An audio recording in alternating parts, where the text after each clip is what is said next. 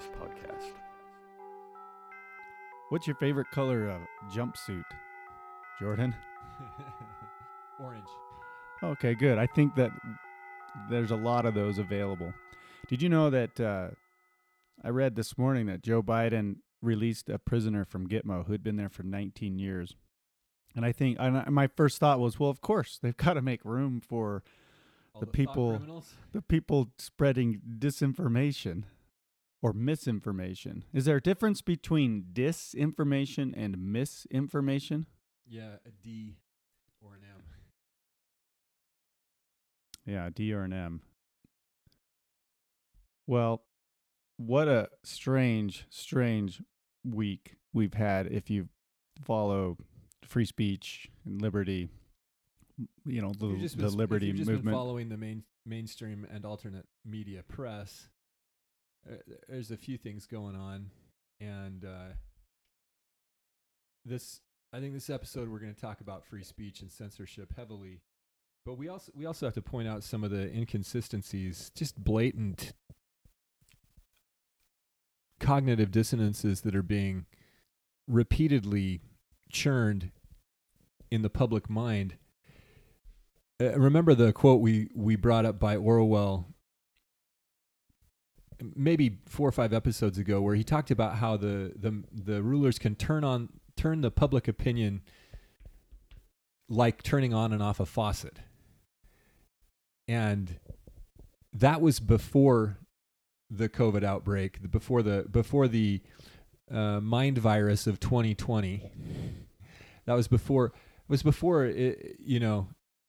the January 6th Capitol insurrection against democracy that Orwell made that statement, 50, 70 years ago. And we're literally right in the midst of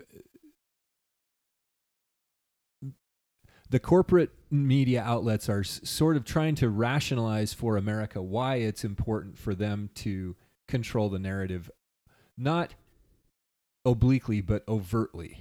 It's this strange.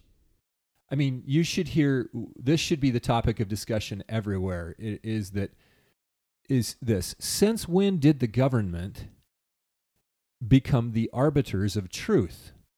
Since when did they have a responsibility to control discourse in America? And since when did Facebook or the corporate giant, since when did it become somebody's responsibility to even ferret out and target and destroy or censor or destroy the lives of unpersoned people who were talking in ways they didn't like? Since when? When? I'll tell you when. It was last year. It started early last year that it became sort of an official a topic that they deem appropriate to talk about, because this is not American. This does not go along with our freedom ethos. This is a new development that somehow it's okay for them to clamp down on what they call misinformation. And it arrived with the coronavirus. It is, in fact, the virus. I don't think it arrived with the coronavirus. I think it came out of its hidey hole. So it's been discussed in the last 10 or 15 years in the guise of hate speech, right? Right. And that's where the real attack on free speech began, was when they wanted to start criminalizing speech in a... Well, they could just call it hate speech. They could call whatever they wanted to hate speech, the same way that they're calling whatever they want to right now misinformation. Harmful misinformation. Right, yeah. Because if you don't like somebody, you call them a racist. That was the first tactic. Right. And you could ruin their reputation. But I would go back. You could go back to, Galileo said that the Earth orbited the sun, right? Am I getting that right? And he was charged with heresy, right? There's always centralized authorities of the time, whatever the time is, have always acted like this. We've mentioned William Tyndale before. He was burned at the stake. Who burned him at the stake? The Catholic Church. Right, the church. And what was his crime? Well, among them was he wouldn't translate the word church or ecclesia from the Greek, into the word church. He wanted to call it an assembly. So his misinformation. It was about translation. It was about his speaking out and teaching things that were contrary to harmful misinformation. That was his crime. Harmful to the oligarchy of the day. Right. So I don't think it's new, but I think you are right in the sense that here in America, I would say the West, like in open discourse in America, really, we got to talk about our favorite undernourished dictator, Jacinda Ardern. Oh, down in New Zealand. She kind of looks like she doesn't eat enough. One comment that said she looked like she's on meth, but she could be. She might be. She very well might be. She had absolutely terrifying comments the other day, and behind her are all these, yes men, literally just nodding their heads like bobbleheads. Wasn't it something like, come to us, we have the truth. If you hear anything, don't. I think what I'm going to do don't is believe. We could try to play her comments and hold it up to the mic. Maybe I'll just find them and splice them in.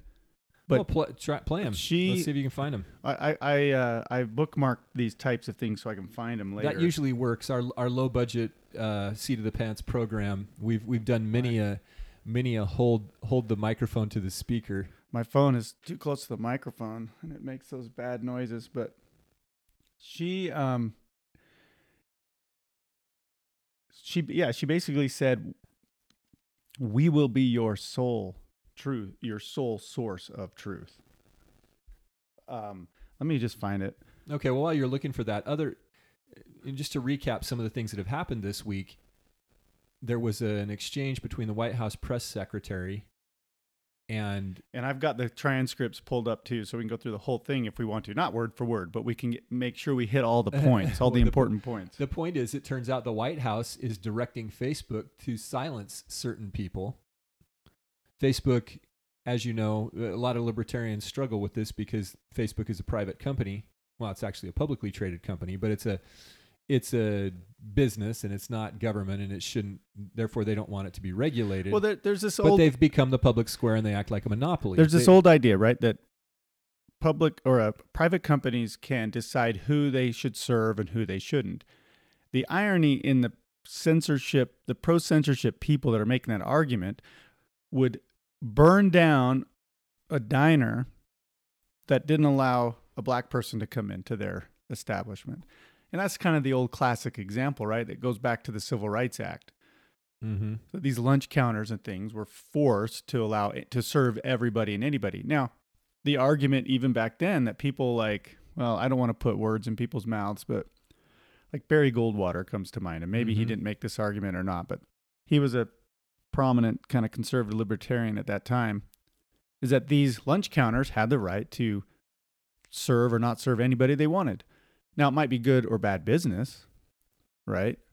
But the point is it needed to be up to them who to serve. And that's a good principle. But see, Facebook does have that right. They can have whatever stupid community guidelines they want. And we can choose to abide by them and use their product. Well, we're the product. Use their service or their website or not. But that's not what's happening. What's happening is that the White House, and my guess is that for a long time, the intelligence agencies have been doing this anyway. But the White House has openly admitted that they are forcing or coercing or strongly urging Facebook to allow or disallow, what to allow or not allow. Mm-hmm. I guess an equivalent would be like if the federal government was going to, if we want to continue our analogy, was going to these diners and making sure that they didn't allow certain people, which is what kind of happened because Jim Crow laws were laws. They were laws enforced by the state. It wasn't just grassroots racism. There was probably some of that, but anyway, I got off topic a little bit. It was institutional racism in that sense. But you're going to play these comments by the... I'm going to play them. It's bugging me, this dictator of New Zealand. I apologize for the little interference. These phones, if you get your cell phone too close to the microphone or this other electrical equipment, you get that little. So I apologize for that, but let me see if I could play this in a way that isn't terrible sounding. If it's terrible, I'll edit it out. And I'll just put the source audio in like a real production team would do. But let's play. This is Jacinda. It'll take too much time. This is Jacinda Ardern, the Prime Minister of New Zealand, the prison colony of New Zealand. And this is her comments last week. We will share with you the most up-to-date information daily. You can trust us as a source of that information. You can also trust the Director General of Health and the Ministry of Health. For that information, do feel free to visit at any time to clarify any rumour you may hear, covid19.govt.nz. Otherwise, dismiss anything else. We will continue to be your single source of truth. We will provide information frequently. We will share everything we can, everything else you see, a grain of salt. And so I really ask people to focus. The most egregious example of that appears to be this text which originated in the late... All right. And I don't know why the room she was in was so noisy. In Zid. But we. Can you do a Kiwi accent? That's pretty awesome stuff. We are your single source of truth. Take everything else with a grain of salt. That wasn't very good. It's pretty close. I can kind of, if I watch Hunt for the Wilder People, which is a New Zealand made film. It's actually a film made by Taki, the same guy who's made some of the Avengers films.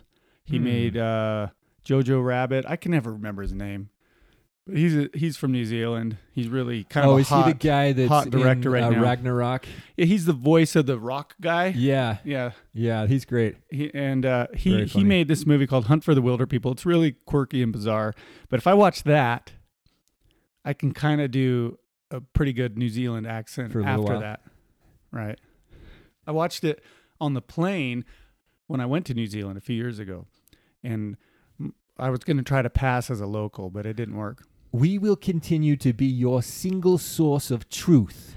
Take everything else with a grain of salt. Yeah, but she only adds that on. It's way too late. We will continue to be your single source of truth. Only come to us, she says. We will continue to be your single source of truth.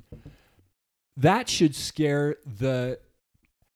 It's terrifying. Bejeebers out of any thinking person. It's terrifying. That is amazing that was uttered by a Western governor or not only ruler, that, whatever you want to call him. Dictator is what I would call him now. A few years ago, puppet dictator. Excuse me. A few years ago, she's just a puppet. A few years ago, New Zealand would be high on the list of free countries to move to. Yeah. You know, really tolerant of a lot of ideas and New Zealand is great. I've been very friendly to business. They film a lot of movies down there. So I put on Twitter how terrifying I thought this was, and this person says, where is well, I can't find it. You may not want to disclose. This person said... We may be getting to the point where you don't want to get that Twitter account linked to this podcast for your own safety. I did have my Twitter account suspended for spreading harmful misinformation. Okay, so yeah, that's right. You pointed that out. So I got a 12-hour timeout. So this is interesting, and this is conniving. But before I tell that, let me finish that other thought. There was a person who responded who said that New Zealand is great. They have a mild climate. They have beaches, and we're doing just fine. And I'm just like, clearly Ardern's, propaganda is working. The point isn't that you have a nice climate. Okay, you're losing your freedom. You are trapped on that island. You can't leave. And nobody can come and rescue you. Anyway, yeah, so I committed a crime. I spread harmful misinformation, which I do every day on Twitter by somebody's standards. But I suspect, because I don't have a very big voice on Twitter, it's just me shouting into the void. But I suspect somebody reported me because I was having sort of a back and forth about PCR tests. We're still arguing about those. You showed me the tweet. You just said something about that they don't work and asymptomatic spread has been proven to be false. What I said was that It wasn't- the it wasn't even- hypersensitivity of them has fed the lie of asymptomatic spread. Yeah, but even the point is, it was a 2-sentence tweet. right. So it was like, no, that doesn't work, or yes, that does work. So we're to the point where people like Bobby are being censored for two-sentence tweets. And by the way, remember in the wake of the January 6th thing, I was emailing repeatedly to a group of about 60 family and friends, not including the family and friends that I know have gone statist. Mm-hmm. I have a few members of the family that we can't really talk anymore because they've gone statist, and their minds have been inseminated with ideas that Broken. are not their own, to use a euphemism. They're birthing children of the state. I was emailing out to people that I had a long-standing email relationship with. And I found out from my brother, my father, my aunt, and other close associates that my emails were being, the Gmails, so this is just Gmail, that my Gmails were all being filtered to spam. Okay?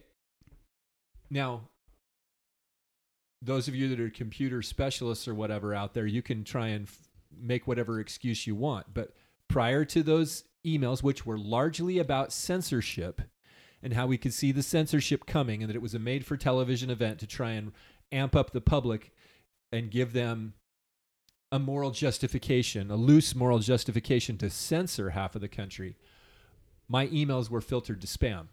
And I had to make some changes, cool it off. I had to notify family members to take me out of the spam box so that I could continue to get emails back and forth, just regular emails back and forth between these people. And it had a chilling effect. I mean, I haven't emailed a bunch of folks very much in the last 6 months. Google is monitoring what you host on your Google Drive, which is supposed to be kind of private, right? There was somebody who recently claimed that they had a document that they created and kind of the same thing. It was going viral and Google just removed it. Mm-hmm. And they got a little warning. You cannot host misinformation. And this person linked to the policy. And yeah, Google's got a policy there where you cannot use their service. Again, see, they couch this all in. It's our little community guidelines, which are forever changing. You can't use us to host harmful misinformation. But nobody knows what that is. What is harmful misinformation? So anyway, Twitter pinged me for harmful misinformation, and they give you a choice. They say you can get access to your account right away. Just delete the tweet. Just delete the tweet, and they give you a little button. Delete the tweet. Francesco, burn the book. Burn the book. Just delete the tweet. I'm like, it's only 12 hours. There are 4 lights. Right. There are 4 lights. Say there are 5 lights, and I will let you go and live a happy life. But they mislead you. Because I thought it's only 12 hours, and I had a busy day planned, so I was like, whatever. I can probably do I can last 12 it'll hours. do me some good to get off Twitter for a day. Well, the 12 hours elapsed, and my account wasn't restored. It says after you delete the tweet? You still have to delete the tweet, and it says this tweet, where the tweet used to be, will be replaced by basically a scarlet letter. A badge scarlet of shame. letter. This tweet was deleted for violating Twitter's policy on harmful misinformation.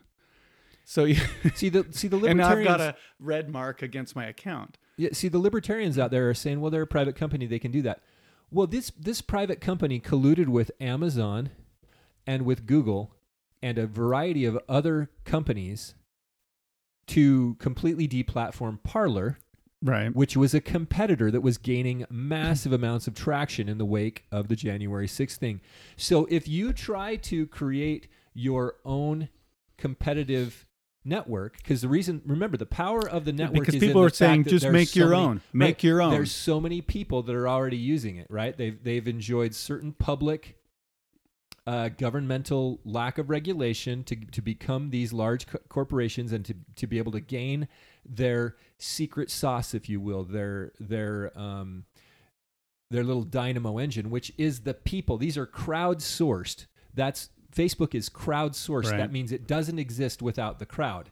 So therefore, it is essentially the public square, and it ought to be, for that reason, subject to certain rules relative to free speech. They've been protected.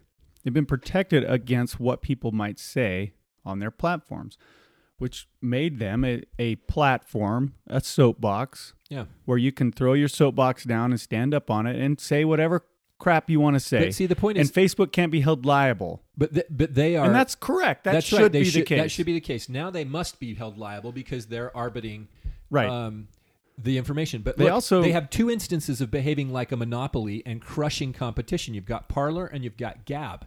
The guy that started the Gab social network a couple of years ago, they deemed him so bad they found some evidence of white supremacist hate speech on there before one of these before there was some sort of violent crime, and they held this guy responsible for the content on his platform.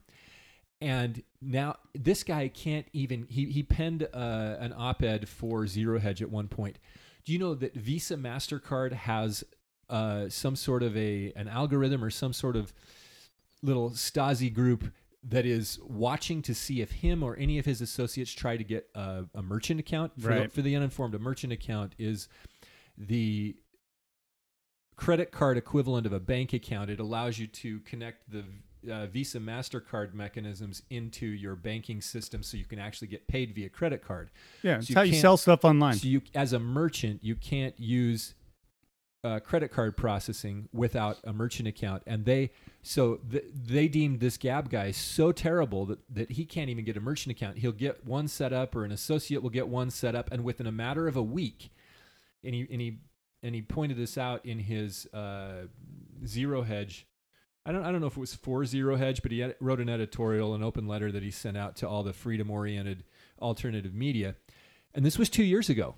Right. Or 3 years ago. He cannot do business in the agora, in the public square, because monopoly powers are colluding against him. So we have that example of him being deplatformed. We have plenty of other people like Alex Jones that have been deplatformed, people that have been kicked off of YouTube or the Google ad networks or whatever, so they can't get. So they generally will get deplatformed in steps. They'll get demonetized. But then shadow banned, demonetized. But once you get to the point of Gab or Parler, where you're a direct threat to Facebook, which Facebook, Twitter, apparently that's the big enchilada, because then they colluded to have them kicked off of their hosting provider. In the case of Parler, that was Amazon Web Services, the Amazon Cloud. Gab was kicked off of GoDaddy, and all their hosting was shut down within a matter of a day or two. But they can't get merchant processing, and so basically they're destroying these companies, and they use the excuse that it's to cut down on hate speech or misinformation. Right. But this is direct competition. Who are the competitors to Facebook now? Well, there's one out there, and that's Telegram. If you don't use I haven't used Telegram, but that's something to investigate if you're looking for an alternative, because they seem to be fairly resilient for now. And I think they're also a foreign company. They're not. These guys aren't aren't based in the United States. These guys aren't just colluding against competitors, which is as old as, business. Well, they're colluding against truth. But they're colluding. One obvious example is that they colluded with the Biden campaign, and they buried the Hunter Biden laptop story, called it Russian misinformation, called it a hoax, called it whatever. And of course, we know it's true. It's a true story. They also colluded with the Hillary campaign to amplify the whole Russia conspiracy against Trump. Well, the Hillary again didn't vote for Trump. We've talked about Trump. I want to make it clear. It doesn't matter. People who are listening to this podcast take the candidate might want to say, "Oh, because you're." That's the dichotomy, the false dichotomy that they've got us caught up in, is that they think that you can say something bad about Hillary, and then you get character assassinated for being a Trump supporter. You got to take the candidate names out of it and just look at the actions and how terrifying we had a they are. Watergate level scandal that never broke this last couple of years. I think it would have dwarfed it eclipsed Watergate because you had the Clinton campaign who fabricated a bunch of information about their opponent. The opponent won, and then that faction of the secret combination spent the next 4 years trying to spying on the sitting president, trying to basically an internal coup of the president of the United States. Essentially remove the president of the United States. And he's Gadiant number 2 in my opinion. I know that offends a lot of Trump supporters, but his former job was professional wrestling reality TV show. He plays the heel. We've talked about that. He plays the heel, and which means he's the bad guy that you love to hate. We need to get to Jen Psaki because this is a good time for it. Hold on. Before you do that, I just want to put a marker. Relevant. Yeah. I want to put a marker out there. You go ahead and rant for a minute. But we've got to talk about what the state really is, because it is my contention that when people say government, they think one thing, but they don't recognize what the true ruling power of the country is.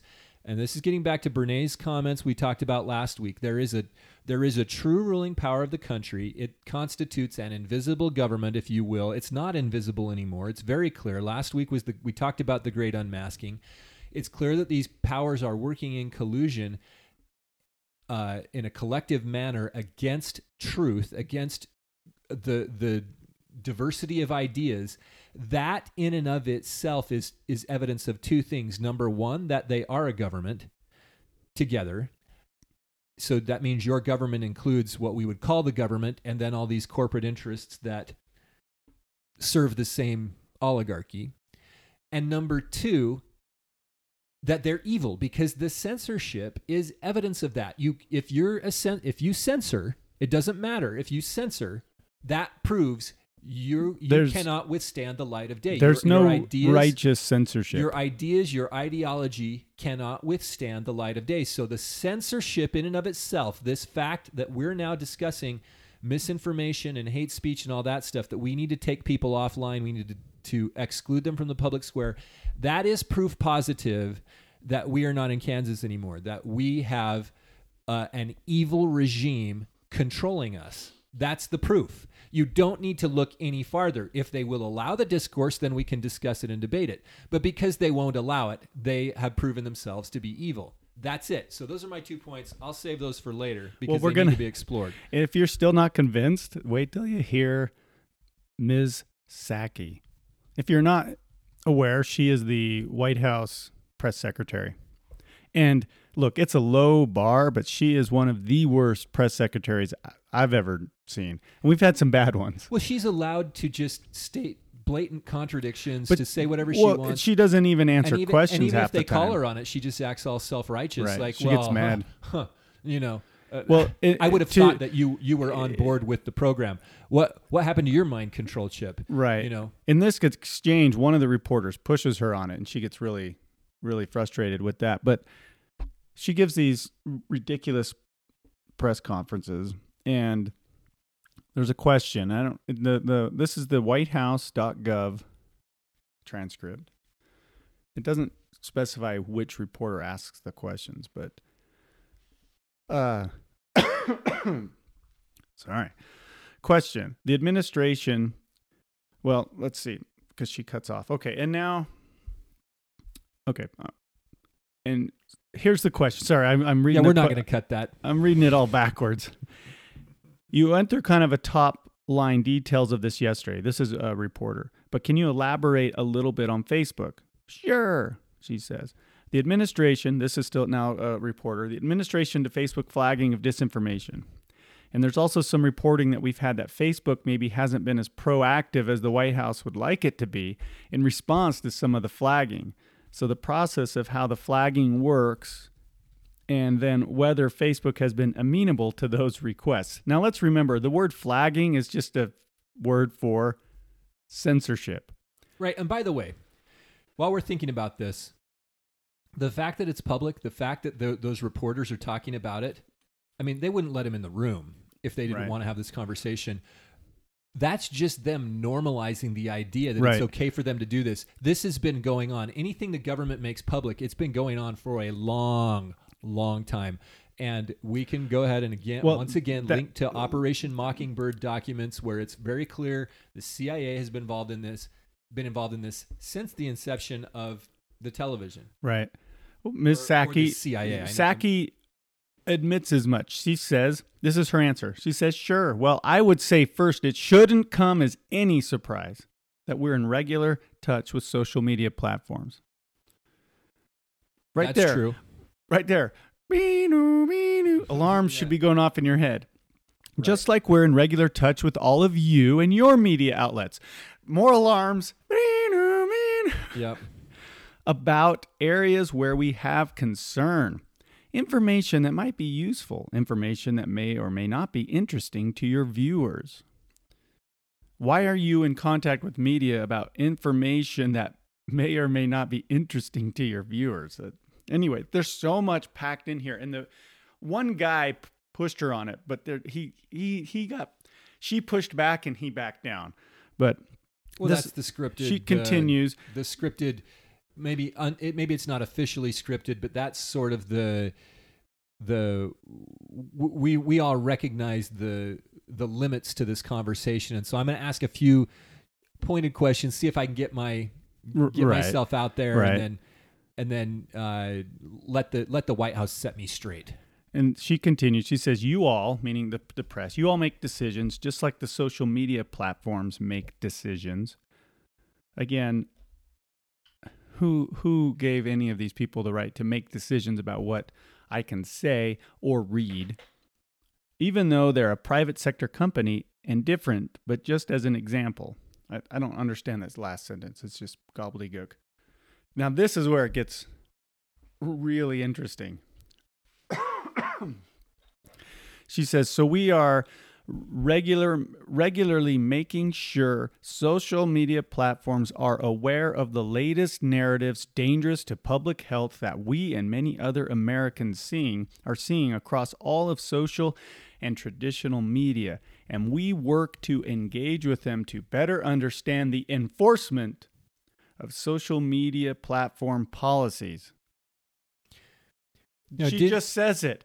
We're making sure that the right narratives are being amplified and the wrong narratives are being censored. Now, didn't you point out earlier, I can't remember if it was on the air or not, that the Surgeon General has declared information a health crisis? Yeah, we'll get to that because it's really important too. He, in fact, I think she refers to him in this. Because this is very coordinated, is what I'm saying. This it's is a coordinated so coordinated. And guess who? Guess who jumped right on the train? Mr. Me Too himself, our favorite, Pencer Cox. Hey, we made it 33 minutes. 33 minutes. But he said the same thing. Facebook is killing people. That's what he said. Joe Biden said that. Facebook is killing people because of harmful misinformation that is stopping people from getting vaccinated. So therefore people are dying because you're not getting vaccinated, because if you're not vaccinated, it's a death sentence. Now remember that it became very clear in the last election and the prior election that all the Facebook executives are doing a revolving door, musical chairs, rearrange the seats, Chinese fire drill type of a dance with the White House. Oh yeah. So with the Democrat, now again, it's not a Democrat-Republican thing, but they're heavily involved in the administration, in this administration and prior administrations. Maybe not so much, and that's obviously with the Trump administration, but so the way they're framing Facebook, that Facebook's killing people, it's like your right arm telling your left arm to stop killing people. That's what's going on here. They're members of the same body. And it's also just absurd on its face. Okay, reading something on Facebook isn't killing anybody. Well, and this is how far they've moved the narrative. If that's the case, then so are all the media companies. Remember, prior to about 2015, it would be absurd to say that if you were vaccinated, that you were still at risk. The whole point of vaccines, the whole point of an immunization, is to make you immune Do we need to define the terms here? What does immune mean? Where someone please from the It means nothing astral anymore. realm tell us what immune means. They've ruined Somebody. that word. They've ruined that word. So if you have an immunization, you're supposed to be protected against the disease, and so it's supposed to be your choice because you can be protected. So here, and okay, so that's what they're. That should be the debate. That should be the discussion. But that's not the discussion. The discussion is about free speech now and misinformation. And they've moved beyond this idea of what vaccines are supposed to do and why we need them. well, Psaki goes on, related to what you're saying. She says, let me give you an example. The false narrative that remains active out there about COVID-19 vaccines causing infertility. Something we've seen out there flowing on the internet quite a bit and other places as well, which has been disproven time and time again. This is troubling, but a persistent narrative that we and many have seen, and we want to know that the social media platforms are taking steps to address it. That is inaccurate, false information. See, I tire for the straw man in my head, for that relative that doesn't agree or understand that this is true. I tire of even the thought of having to go back to find all the myriad of instances where public officials have lied. Well, 60 right. Minutes in the 70s did an expose. This is how far how things have changed so dramatically in news media.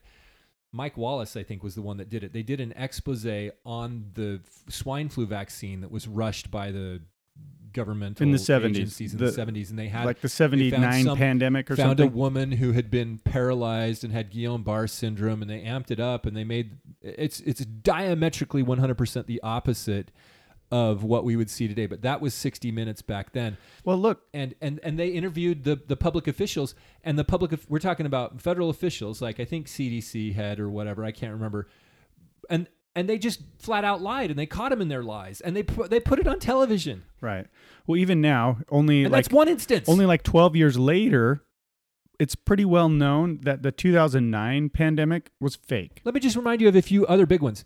I did not have sex with that woman. Oh, weapons of mass Right. destruction. Oh, Right. too big to fail. Right. Must we really remind the public of how disingenuous, deceptive these people are? But here's another thing though with her statement. We don't know what these vaccines will do long term. Nobody knows. Yeah, besides that, they're Nobody knows. experimental, and they say they're experimental. So on one hand, they want to tell you these are authorized for emergency use and it's experimental. On the other hand, they're trying to force everybody to take Right. it. Well, she falsely claims that they've been FDA approved. Jen Psaki does. Oh, she did. Yeah. France and Greece are passing laws right now that are causing massive protests, which should Right. be news in America, that thousands upon thousands of people have taken to the streets in France and Greece because they're trying to mandate the vaccines for shopping and for going into you have to have a bars COVID pass just to go to the grocery store. Yeah, like literally, this is But- happening now in Europe. But this is what bothers me the most about this. She says it's been disproven time and time and time again. Well, it hasn't been disproven because, again, we don't know. We don't know the long-term health effects of these things. I know, but when you're White House press secretary, you can just say whatever you want. You But can that's pull it what right out of but your. See, but she's not the only one doing this. This is what you see this all the time, just saying that was debunked. Okay, well, let me see the debunking then. See, this would be an opportunity for her to say, if you want, reference the studies, reference the numbers, reference something, but she doesn't do that. She just says it's debunked. Right, but but it's worse than that. It's not just it's debunked and off with your head if you decide to disagree with it. And then here's the other that's thing. where we're at. Here's the meat of it that really bothers me too. And let's say, okay, it is false. Let's accept that it is false. You still don't get to delete it from the internet. That's my point.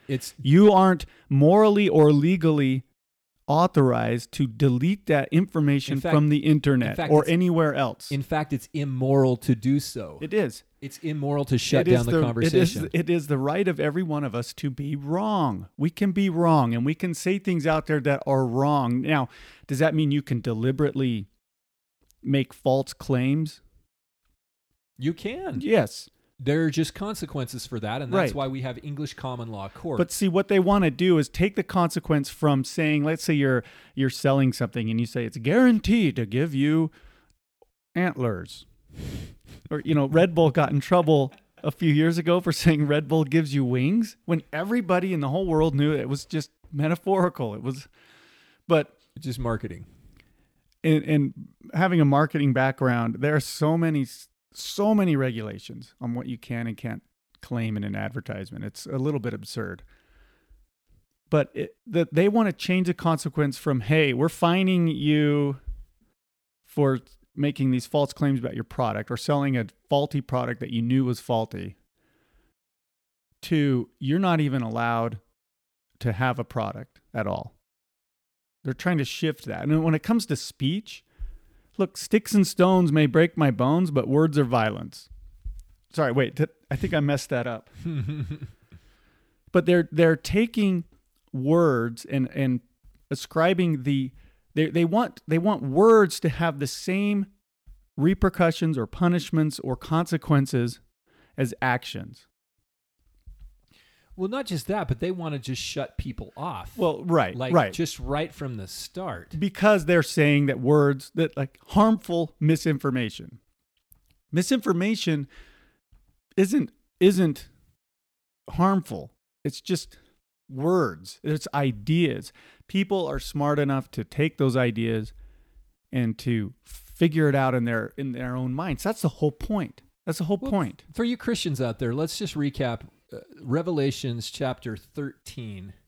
We've talked about this before on the program, and there's a few terms that we wanted the few terms that we ought to define from the Greek from Revelation chapter 13, verse 17. First is the agora, because Revelation 13:17 says that no one would be able to buy or sell without the mark of the beast, right?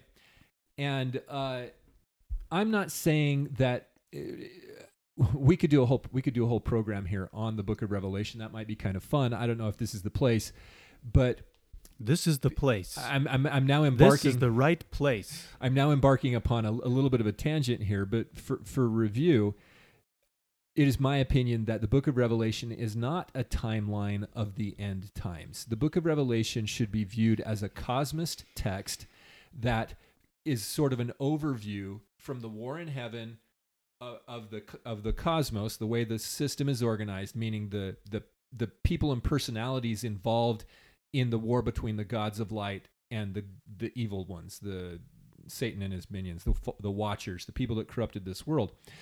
And it goes from the beginning to the end, and it starts out with John, the beloved, on the earth being shown the heavens. So that's what the first 10 chapters roughly are about. And then it sort of switches into the war in heaven stuff, and then it talks about the wrapping up scene, which is in scholarly terms called eschatology, or a discussion of the eschatological war. But we get a lot of fear created around, and it's needless fear created around the Book of Revelations, because you have a lot of people running around saying this is this and that is that, and this is the beast and this is the mark of the beast and whatnot. I'm telling you that the mark of the beast has been going on from the beginning. Okay, and it's the Book of Revelation should be looked at in an abstract way, where there are patterns that apply cyclically at different times on the earth, and they definitely do apply in the end times. And I do think we're in the end times, and we should be looking at it in an eschatological sense. But it is nothing new, as we just pointed out earlier when we were talking about censorship and how this has been going on from the beginning of time. Well, anyway, by way of review, the words to buy or to sell, meaning you can't buy or sell without having the mark of the beast, are very, very important to our discussion. The word to buy is agorazo, and what that means is to frequent the agora, or frequent the marketplace. It does not mean to buy. It can mean to buy, but it does not just only mean to buy. It means you cannot frequent the marketplace, or agorazo means to frequent the marketplace. So to not be able to agorazo means to not be able to frequent the marketplace. You're not just talking about a market where you go and buy bananas and milk and cheese. We're not talking about Walmart. Remember the ancient state. You're talking about the public forum. Remember the place ancient to world. Speak. The ancient world was a hierocentric world. That means the agora, the town center, had the temples and it had the market, and that was where everybody went, was into the center of town. Their towns were all laid out in a religious way. They followed. Hugh Nibley talks a lot about this. If you want to read Nibley's work, go grab a book, Temple and Cosmos, for example. That's a good place to start. Read the whole thing. Read all the essays. Read all of Nibley's stuff. It'll take you a couple of years, but and then you got to read it again so you can start to understand it. But some of it. But anyway, the point is the town was laid out in a certain way, usually in the form of a cross. You had the main center point, and that was where all the important stuff was, like the temples, the religious stuff, and then the marketplace would encroach on that. And so, if you wanted to talk to people, because there was no Facebook, there was no internet, there were no telecommunications, maybe not even carrier pigeons at the time, you go to the center of the town, which is called the agora. So that is what it means to agorazo, to frequent the marketplace. Right. And you would buy there. And then the next term, to sell, is poleo, okay? Which means to barter or exchange or sell or to conduct business. So it could also be translated that no one would be able to frequent the marketplace and conduct business. Actually, it's an or. That's an or. They would not be able to frequent the marketplace or conduct business if they did not have the mark of the beast. Okay, so when you exclude people from the marketplace, you are literally fulfilling the words of John the Beloved here about the mark of the beast. If you're one of those people that's going to exclude people from the public discourse,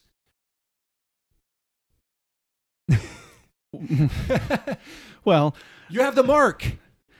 Okay? So okay. That's a clear indicator of somebody who's not on the right side of this war. Well, Miss Saki, Okay. Question from a reporter. Follow-up from what we just said earlier, what we quoted from her. Question. And then, has Facebook been as proactive as the White House would like in terms of response to those flags? Saki says, well, I think, as I noted yesterday, Phil, so some reporter named Phil, unless she's just like saying Phil, there are more steps that everyone can take. In other words, nope, Facebook's not doing a good enough job. Or in the words of Joe Biden, Facebook is killing people. But she goes on to say, and I would just note, again, this is a responsibility of officials speaking, of course, on behalf of the government. It's the responsibility of members of the media. It's the responsibility of citizens and civic leaders and people who are trusted voices in the communities around the country. That has a broad definition. Social media platforms is one of them. And as we know, there are also areas where a lot of people get news and information. Sometimes those are accurate news items reported by some of your outlets or accurate information shared by a neighbor. Sometimes there's information that is not. It's hard to discriminate. What are we in, as like we know, second grade this here? This is not a new issue, but it is an issue that is impacting people's lives.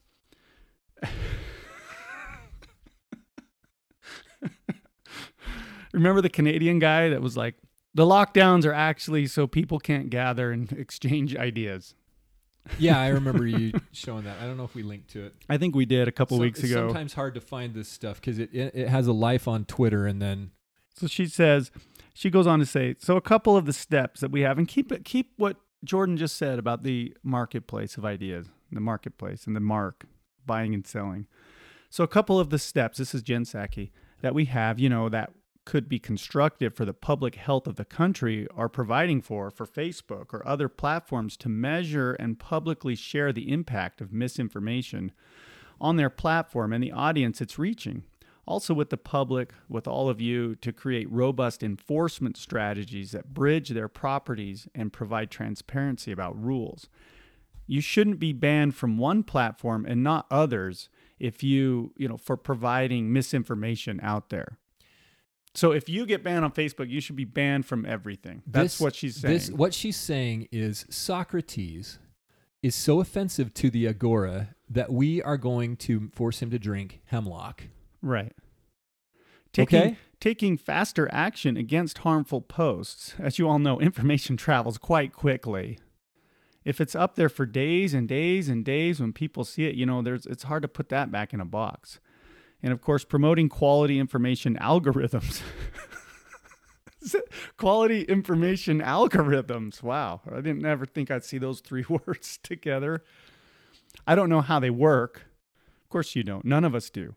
But they all do know how they work. I don't know how they work, but they all do know how they work. I guess she's referring to Facebook people. But they don't really know how they work. So those are some of the steps that we think could be constructive for public health, for public information, for public, you know, the right of the public to know. What steps? She didn't lay out any steps. She means the right of the public to not know. She just said we need to do more to make sure that the information you receive is information that we approve. That's all she said. There were no steps out there. See, the big thing that's missing from this is some reporter willing to have that wait what moment and say, hold on a second here.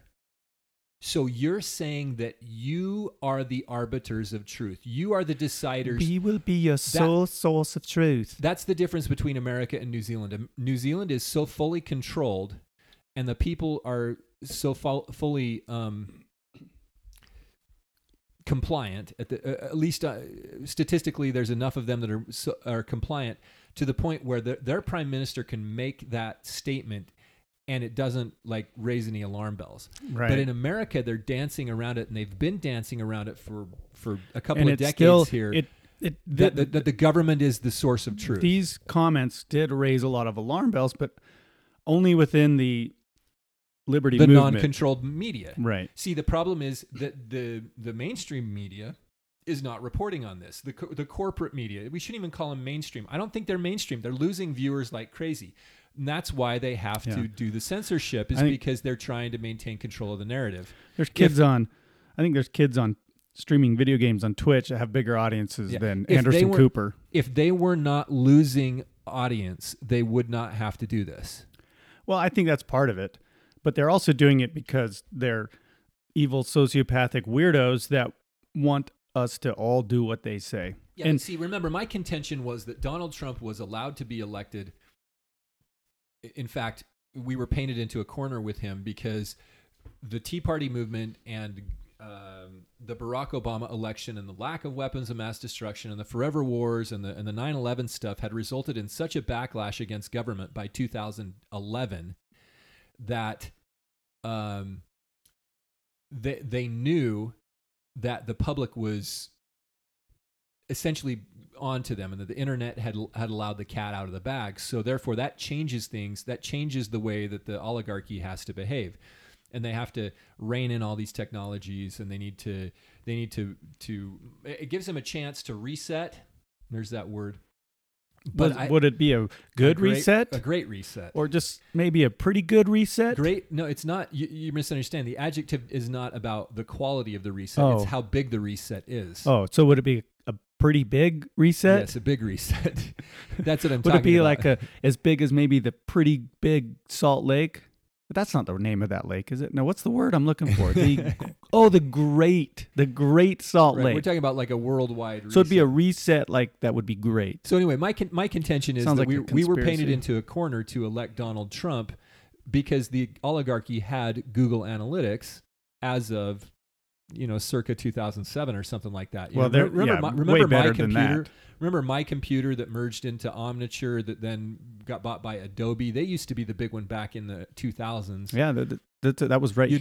You could put a here in great state of Utah. You could put a hit counter on your website, and then after a while, the little hit counter became out. It got out of vogue to have the little numbers. Yeah, and then you'd put what we'd call a tracking pixel on there, and then the tracking pixel got really smart. It would start to detect things like the browser, and then they started to engineer demographics, and then.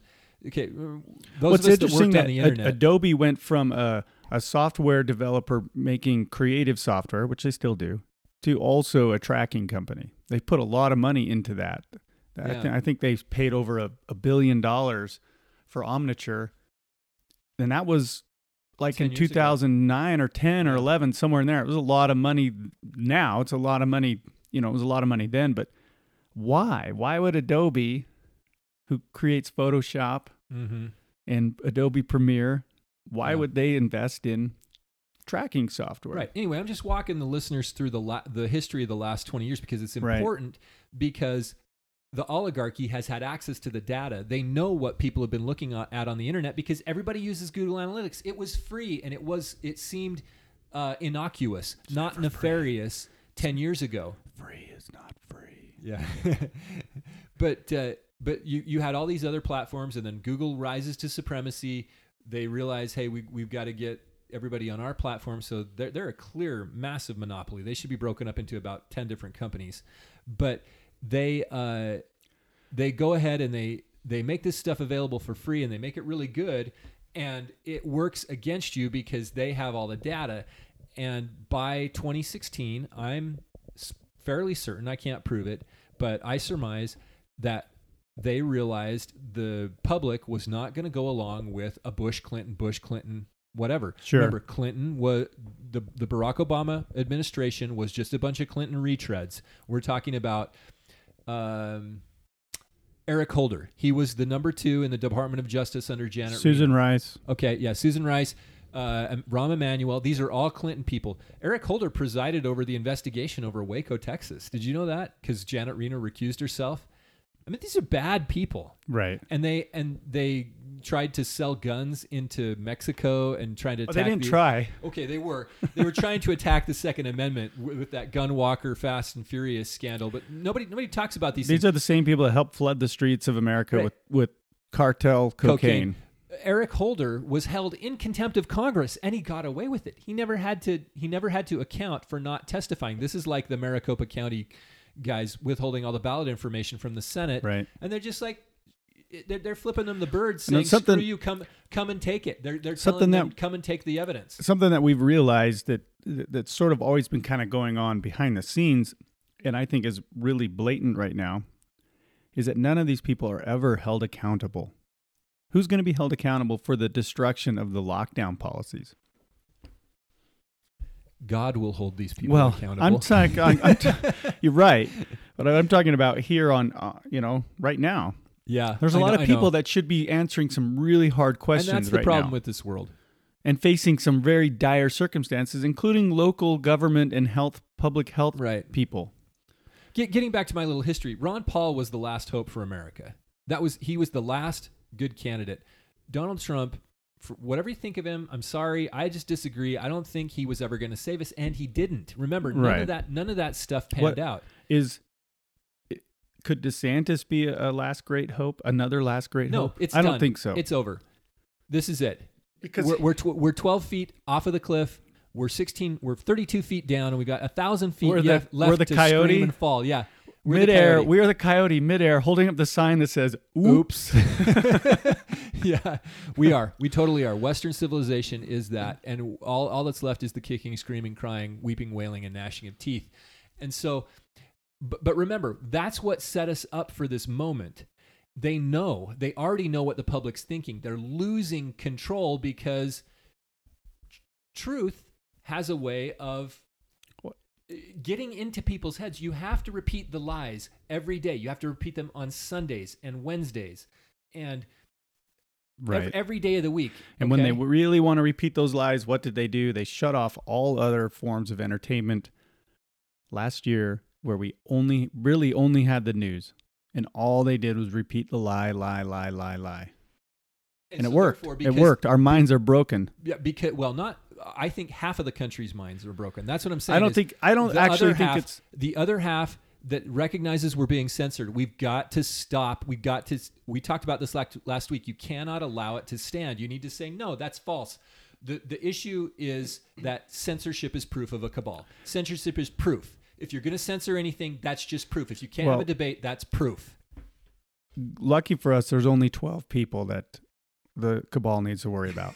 This is remarkable. If you here. believe that there's only 12 people the White House is interested This is in. remarkable. So this is a reporter says Just to quickly follow up on the Facebook aspect of this, you said yesterday.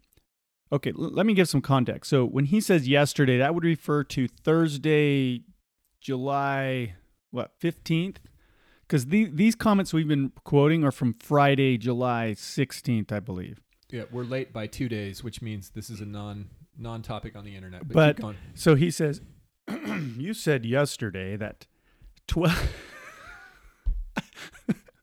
I don't know how they calculate this, but this is incredible.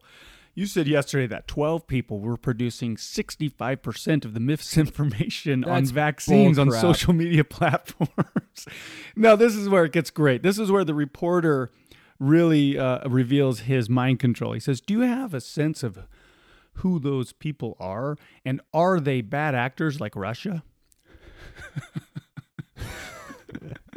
Of course, they have a sense of who they are. If they've narrowed it down to 12 people producing 65% of the misinformation on vaccines, they know exactly who those people are. I have an idea of at least a couple of them that I'm sure are on the lists. I got to show you this picture. I just ran across an ad here. Look at the one down here. It's a pro-vaccination T-shirt. It says, "Don't worry, I've had both my shots." Oh, but then it's a picture of 2 liquor shots. Yeah, Nice. Two Nice. shots of whiskey. Okay, so and then the reporter continues, and Facebook responded yesterday after the press briefing. They say that they removed. This is so important. Facebook removed 18 million pieces of COVID information. They've connected more than 2 billion people to reliable information. So does the White House find that sufficient? Before we get to Jen Psaki's answer, 18 million pieces of COVID misinformation were erased from Facebook. Well, by 12 people? 12 people were responsible for 65% no, of 18 million? No. I don't know. I don't know where that 65% comes from. They just say on social media platforms. See, I'm guessing on that top of that list. Program. You know who's on the top of that list? This makes me want to swear. Alex Berenson's probably on the top of that list. Oh, maybe Alex Jones, maybe Mike Adams. But listen, 18 million pieces of COVID misinformation. What is the definition? What is the standard? What is COVID misinformation? That's the point. Is it when who's the arbiter if I of truth? share a video of Fauci saying don't wear your masks, masks are just a safety blanket, which he said in 2020 That's in March. Misinformation. Is that misinformation? Yeah, because it makes Fauci look bad. If I share a video of the CDC director in March saying I'm terrified for what is to come, is that misinformation? Because nothing really came after that. Is it misinformation to share a video of Kamala Harris last summer saying, I will not take a Trump-produced vaccine. It will never be safe. A Trump-produced vaccine will not be safe, and nobody should take it. What are we taking right now? Exactly. There's a whole compilation, and we'll have to link to it, of people last summer politicizing all of this, saying they would never take a Trump-produced vaccine. Now, of course, it's not Trump-produced. Trump wasn't in the lab tinkering, right? And Pfizer admitted to pushing the vaccine back to only release it until after the election. People have forgotten that. How many, if this vaccine is what they claim it is, how many lives could have been saved if they had released it in August? Pause for a minute here, because that makes me wonder why, if I'm correct that Trump is the heel, and remember the Corona Circus guys agree with me on that, or that, Brandon Smith from altmarket.us also has that theory. Brandon has been very consistent with that idea that his actions and what happened during his administration wasn't. Hey, by the way, Brandon Smith, if you hear this podcast by chance, or the Corona Circus fellows or gals or whoever you are, if you hear this, feel free to give us a shout out. We'd love to connect with your audience. Or come be on the podcast. We'd love to have you on the podcast. The question is, if he really is the controlled opposition, then why are they working so hard? Why did they work so hard to and maybe I'm answering my own question. Why did they work so hard to get him out of office? I think it's to cause a war, and I've talked about this before. I think that the intention, and I thought the war was going to come at the start of last year or this year, meaning right after the election. I thought that there was a good chance. I'm not saying I thought 100%, but I thought there was a good enough chance that I went around and talked to some family and friends, warning them of the possibility that the events surrounding the election could result in a civil war, and war between the states. Well, now that we're a nation, right? You're right. Could result. Well, it would be more of a civil war because it'd be Utahns fighting Utahns and Michiganders fighting Michiganders. But look at the way the United States behaves now. Sure, is more right. like you're right. You're right. I'm you're just right. poking in the eye. We need to bring that up every time. I'm glad you bring that up because people need to realize the war in the 1860s was a war between states. Nation states. Nation states. And if we had a war now, because of the way we're governed, it's essentially a civil war.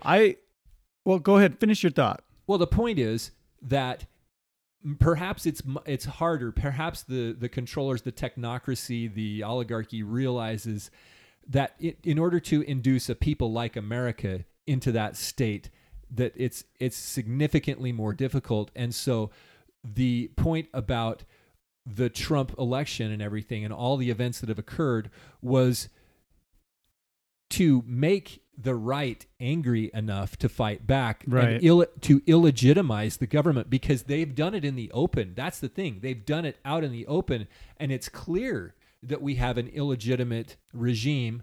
Now, I would contend that we've had illegitimate regimes for a long time, but it's clear now to half of the country that there's an illegitimate government or that there is immoral activity and collusion going on at the top levels of government against essentially 1/2, or I would argue 60% of the country that's being subjugated by their mind tyranny and their physical tyranny. So that might be why Trump was so publicly disgraced and why all the details came out but didn't come out, you know? I think you're right in the sense that they're finding that what they thought would maybe spark people on the traditional right into to take violent action is a lot harder than they thought, or maybe it's going to take more. But I also think that there's a lot of people who are just still sound asleep and aren't being roused out of their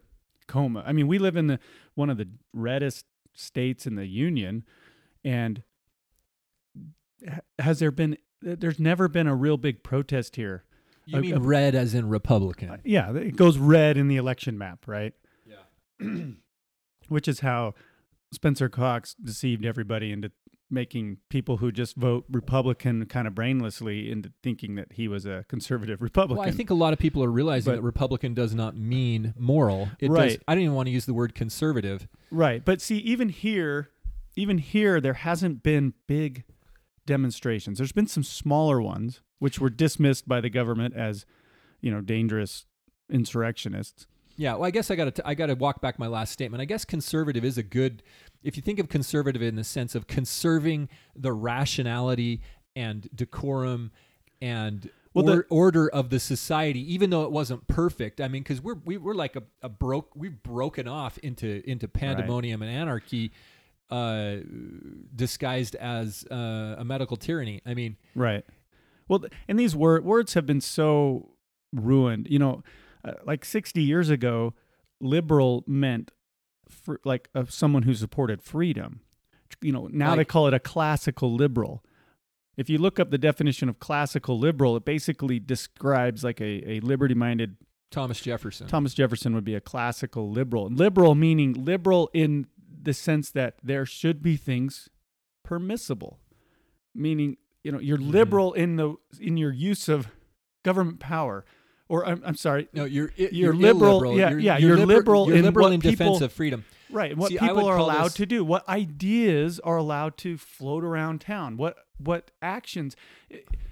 If I want to go stand on the street corner and hold up a vile racist sign, I can do that because I'm not physically hurting anybody. I'm not taking anybody's. Now someone might come up to me and punch me in the face, or ask me to take the sign down. I might burn you down.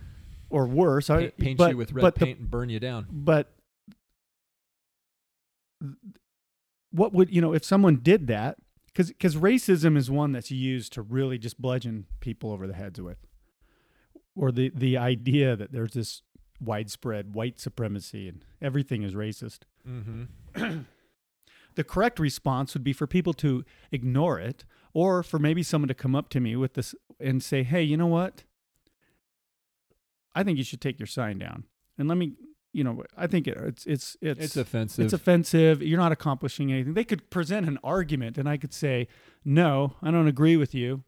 And they could say, well, I'm sorry, that's too bad. And that's where it ends. They don't have a right to punch me in the face because they don't like what I'm saying. And I wouldn't have a right to hit them with my sign if they tried to stop me from saying it. Is that right? Right. So then I guess how should we be reacting? How should we be responding to harmful misinformation, conspiracy theories, and lies? With pure knowledge, which shall greatly enlarge the soul, without hypocrisy and without guile. So we should be deleting these. Wait, sorry, what?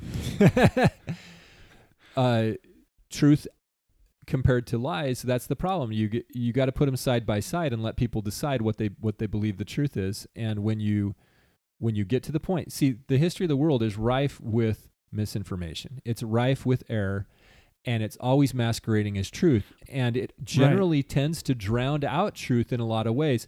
Truth is for the very open-minded, for the pure in heart. What truth does is it sinks in quickly. It's like, hey, well, I'm willing to repent. I'm willing to change my mind. And the righteous, this is 2 Nephi chapter 28, the righteous receive the truth with gladness. Right. The wicked take the truth to be hard, and they don't like to hear it, so they want to stomp it out. They don't want it said. And truth, we're all equipped.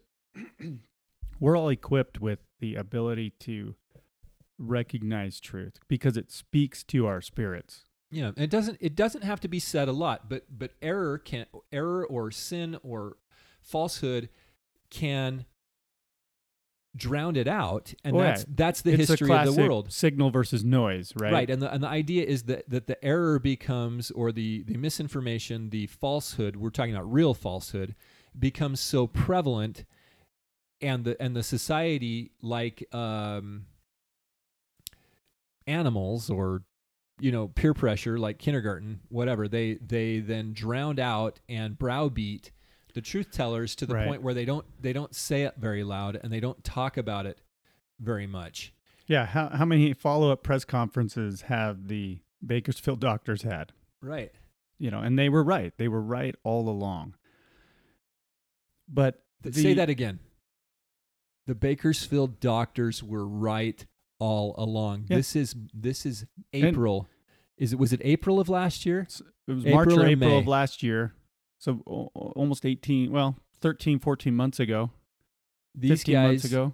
These guys were right all along. And Fauci knew they were right. Fauci's emails that came out, which came and went in the blink of an eye, admitted not that they were specifically right. He doesn't mention them, but he mentions the same ideas. Meaning that they hit the public, these very alarming emails that were made public only made it into the corporate media for about a second.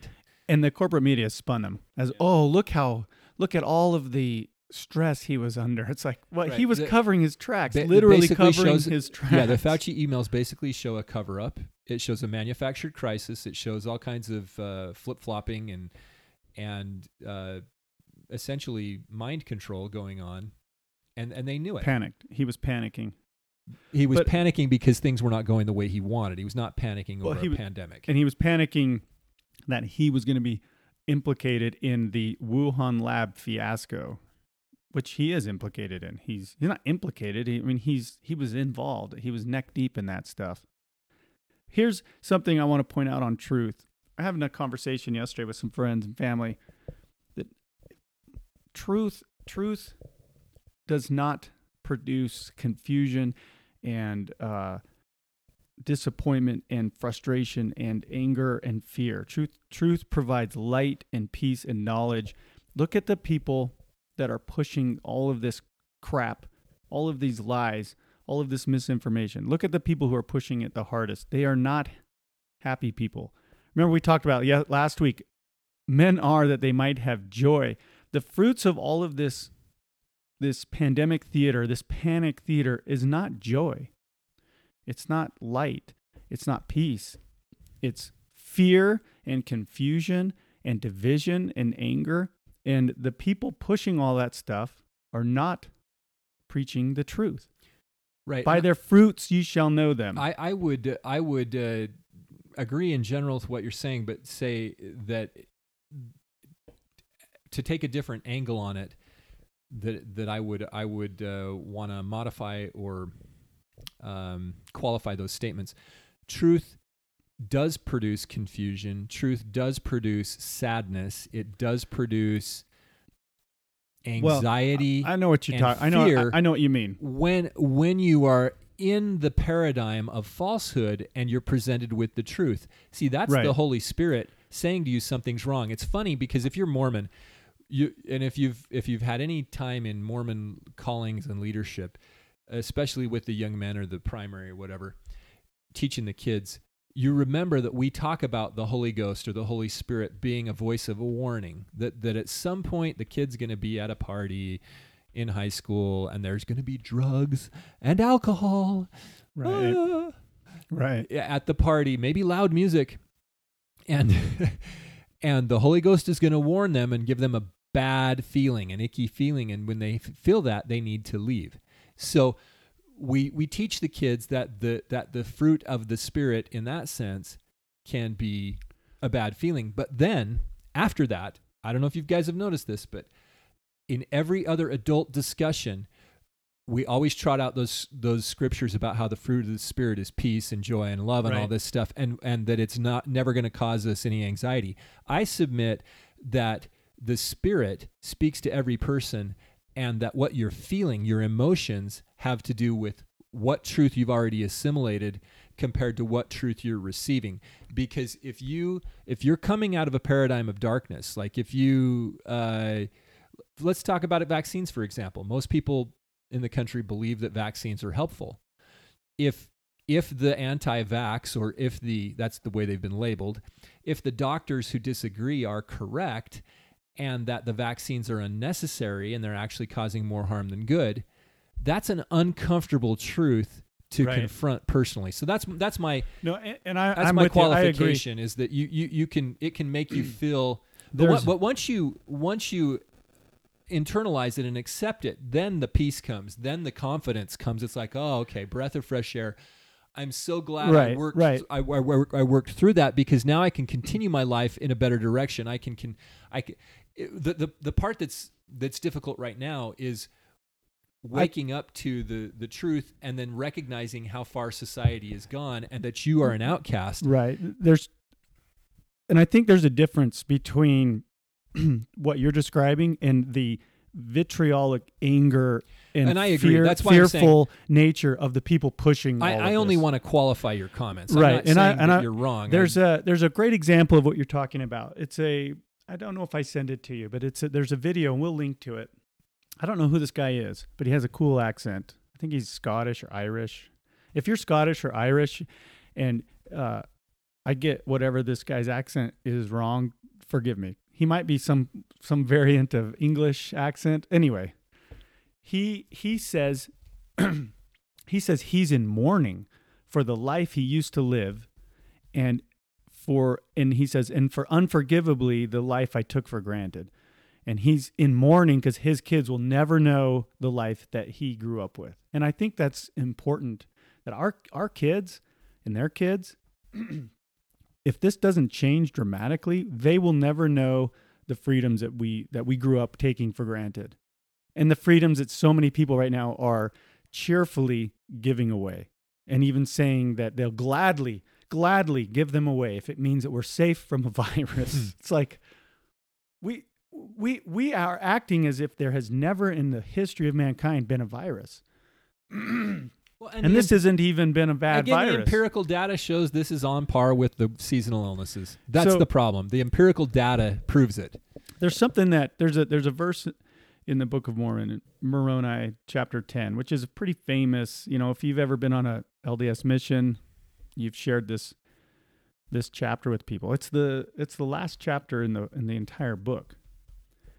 And there's a single sentence that I think that we as believers, whether you're LDS or not, I don't think we truly take to heart and that we don't fully appreciate. It's Moroni 10:5, and it's simple. It just says, by the power of the Holy Ghost, you may know the truth of all things. And I talk to my kids about that, and I say, does that mean the truth of all religious things? Does it mean the truth of all churchy things? Or does it literally mean the truth of all things? If it means the truth of all things, then we can cut through the noise that is the news media, that is the propaganda, that is the misinformation, disinformation, conspiracy theories, and lies. That's my government voice. That sounds more like Yosemite Sam. I say. But can the power of the Holy Ghost teach the truth or know the truth of all things? Yes, of course. So why aren't we relying on that more? Why are we leaning so much, even within church communities, leaning so much on the arm of experts and doctors? Well, turn off the mainstream media. The question is, which voices are you allowing to influence your mind? I mean, that's why I said that truth can take hold after one iteration, but often it needs a little bit of time to sink in. But falsehoods masquerading as truth have to be repeated daily or weekly in your church meetings, in your at your schools, in your PTA meetings. They have to be repeated all the time on the nightly news. You need to be reinculcated with the programming all the time. Why do they want us to have so many shots? That's a good question. Is it because the shots need to have some nefarious objective that they need to be repeated? I mean, if you think this is the end of the shots, this is the kickoff for the new flu shot. Every year there's going to be a variant. Trudeau, what's his first name? Justin? His dad was Prime Minister of Canada too, right? Pierre Trudeau? Wasn't that his... Anyway. I don't remember. Trudeau, just a few days ago, has put in purchase orders with Pfizer to purchase millions of vaccines with options to continue purchasing them into 2024. So people can continue to get repeated shots. He's talking about boosters. He even says these are boosters. So you're going to need at least a yearly booster. That's not a vaccine. That's a flu shot. These flu shots that are kind of been around forever. Those are big cash cows for these companies because they can push them out every year, and every year, there's a new variant of the flu, right? And the flu shot that you go down to Walgreens and get has about a 40 to 50% chance of even being effective against whatever variant because they just guess. It's sort of like a retailer in September trying to guess what the hot Christmas toys are going to be and taking a guess. And sometimes they get it right, and sometimes they just don't have enough Cabbage Patch Kids because they didn't know they were going to be popular. Yeah. So they're pushing this so hard. There's you can ask the questions why, and there's a lot of answers. You could just say, well, it's just pure profit. It's easy money. I mean, Pfizer, Moderna, Johnson & Johnson, they haven't had to spend a dime on advertising. I'm going to just briefly mention this and link to it. One of our listeners, Whitaker, who's been on the program, he sent me a video between some German guys and an American guy named Dr. David Martin, and the main German guy was Dr. Fulmich, I believe.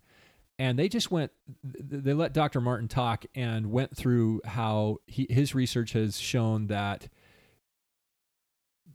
this coronavirus, which is the cause of the common cold, we've talked about that before. There's four or five major coronaviruses that have been circulating forever. He found something like 4,000 different patent entries related to this coronavirus outbreak that were they're in the U.S. Patent Office records for the last 20 years. And his assertion is that this is just a manufactured outbreak. And remember, Bobby's pointed out the way to end the pandemic is to stop testing. Mm-hmm. If we just weren't testing for it. Remember, we started testing spring of last year, and that's when the pandemic took off. If we weren't testing for it because asymptomatic people are asymptomatic, this would be a small thing. That's a big word for healthy. Yeah, because healthy people don't spread it and don't get sick. Or well, at least. Yeah. If we weren't testing, then this would be a non-issue. It'd be just like any other year. So he shows how they've set this up to profit from it. And it's worth a listen. It's very interesting, but right along the lines of what you were just saying. So, getting back to some free speech, because look, we're being told that free speech, and there's some comments down here by Saki that we need to get to, but we're being told that free speech should take a back seat to safety or health or wellness. And so let's get back to, so the reporter says, is Facebook doing enough, by removing 18 million pieces of COVID misinformation? And Saki says, clearly not, because we're talking about additional steps that should be taken. So additional steps beyond removing content would have to be punishing the producer of those contents, or even not the producer, but if you just share it, right? And frankly, this is Saki, and frankly, information that media organizations could deter, and she cuts herself off, could decide whether you're going to report on or not. I'm not talking just about the misinformation storyline. I'm talking about these individuals. I'm talking about, how prevalent the spreading of this information is. So she wants to target individuals, you, me, listeners, everybody else. The public has a right to know. She says this. They have a right to know what we determine they should know. That's what she's really saying. Well, there's a very serious psychology behind this. They want you to think that there's a model citizen out there, like that there, and that may be a little voice in your head trying to tell you everybody else is doing this or everybody else is doing that. That's a manufactured psychological construct, a marketing construct, that there's this ideal person out there. This tiger could be very much a paper tiger. It could be as high as 80% of the country is going, what in the heck is going on? Right. This is bullcrap. The public has a right to know. That's the point we're making. And we're dealing with a life or death issue here, which in her mind gives her and the administration she represents carte blanche. Yeah, do whatever you want. And so everybody has a role to play in making sure there's accurate information. Obviously, there are steps they have taken. They, meaning Facebook. They are a private sector company. They're going to make decisions about additional steps they can take. It's clear there are more that can be taken. And she admits earlier that they're making sure those additional steps are taken. I'm almost positive there's a word to describe the collusion, or when government and government corporations collude together against the citizens. I'm certain there's a word for that. I just can't think of it, but I know I'm anti whatever that word is.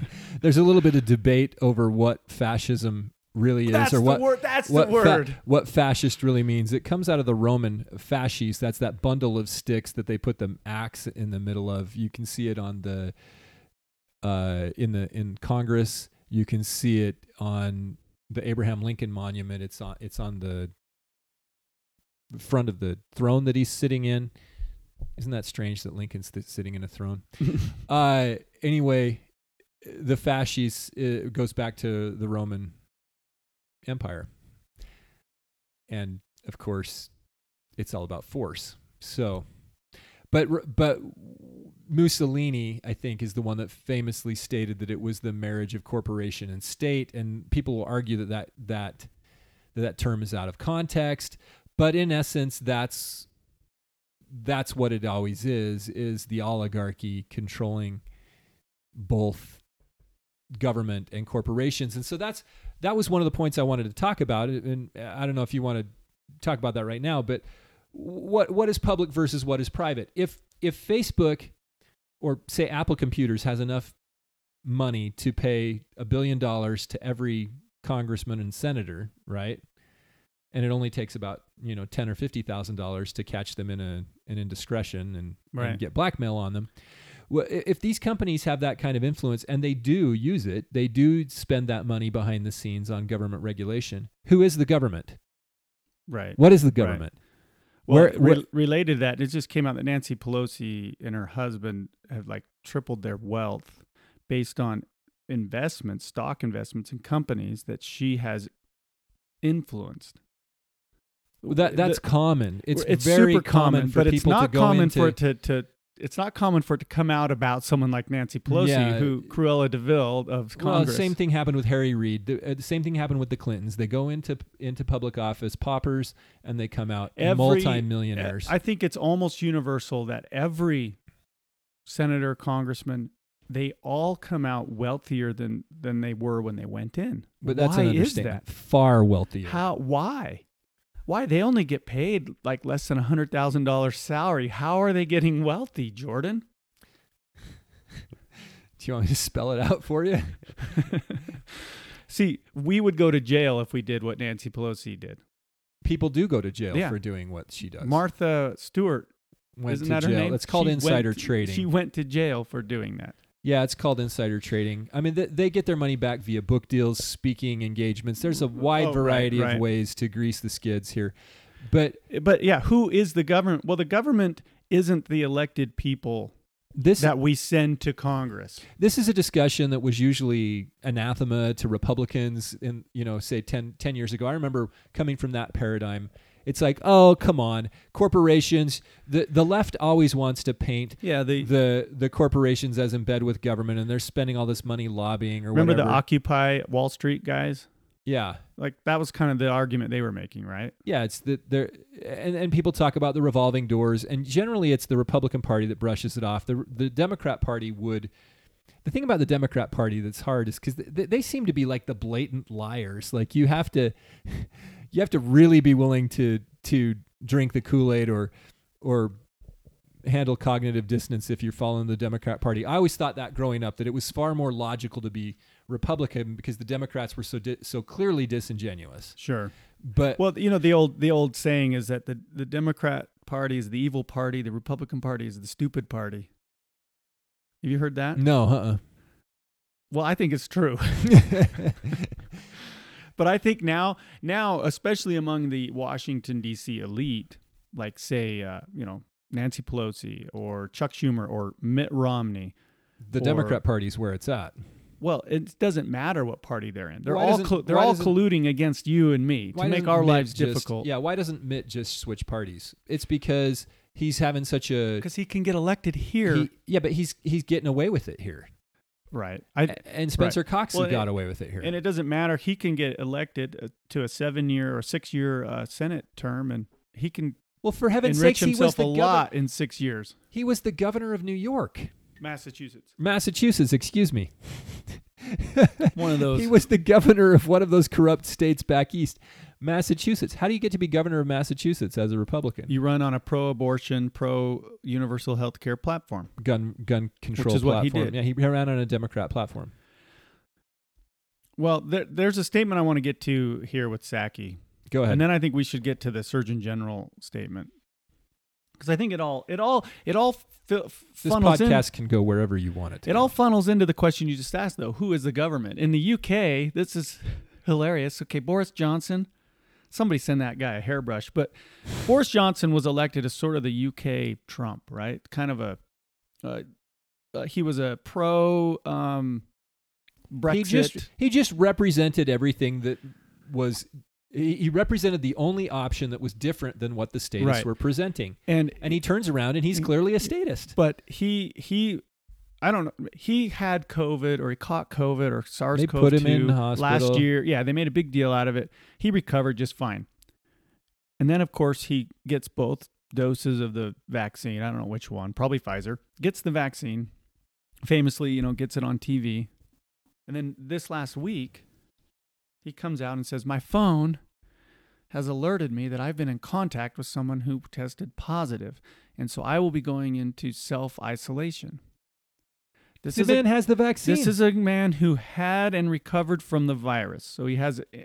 That's right. He has immunity. natural And he took and the fake vaccine, immunity. so he's got whatever that is. And he's going into self-isolation. Who is the government? This is the Prime Minister of the United Kingdom. Who is the government? It's a little app on his phone that tells him to self-isolate. And he is... what if the little app on his phone told him to jump off of the into the Thames River? Oh, he would never do that. Is it Thames? Thames? Thames? Thames? The Thames? What if it told him to do that? What if it told him to climb Uncle Ben and pretend to be King Kong? Would he do it? There's no logic behind his actions. But he gets on there on this video and he's like very somber and his hair's flopping everywhere. You can't make this up. The guy looks like something out of I think I texted you the other day. We are living in a movie script. Oh, we really are.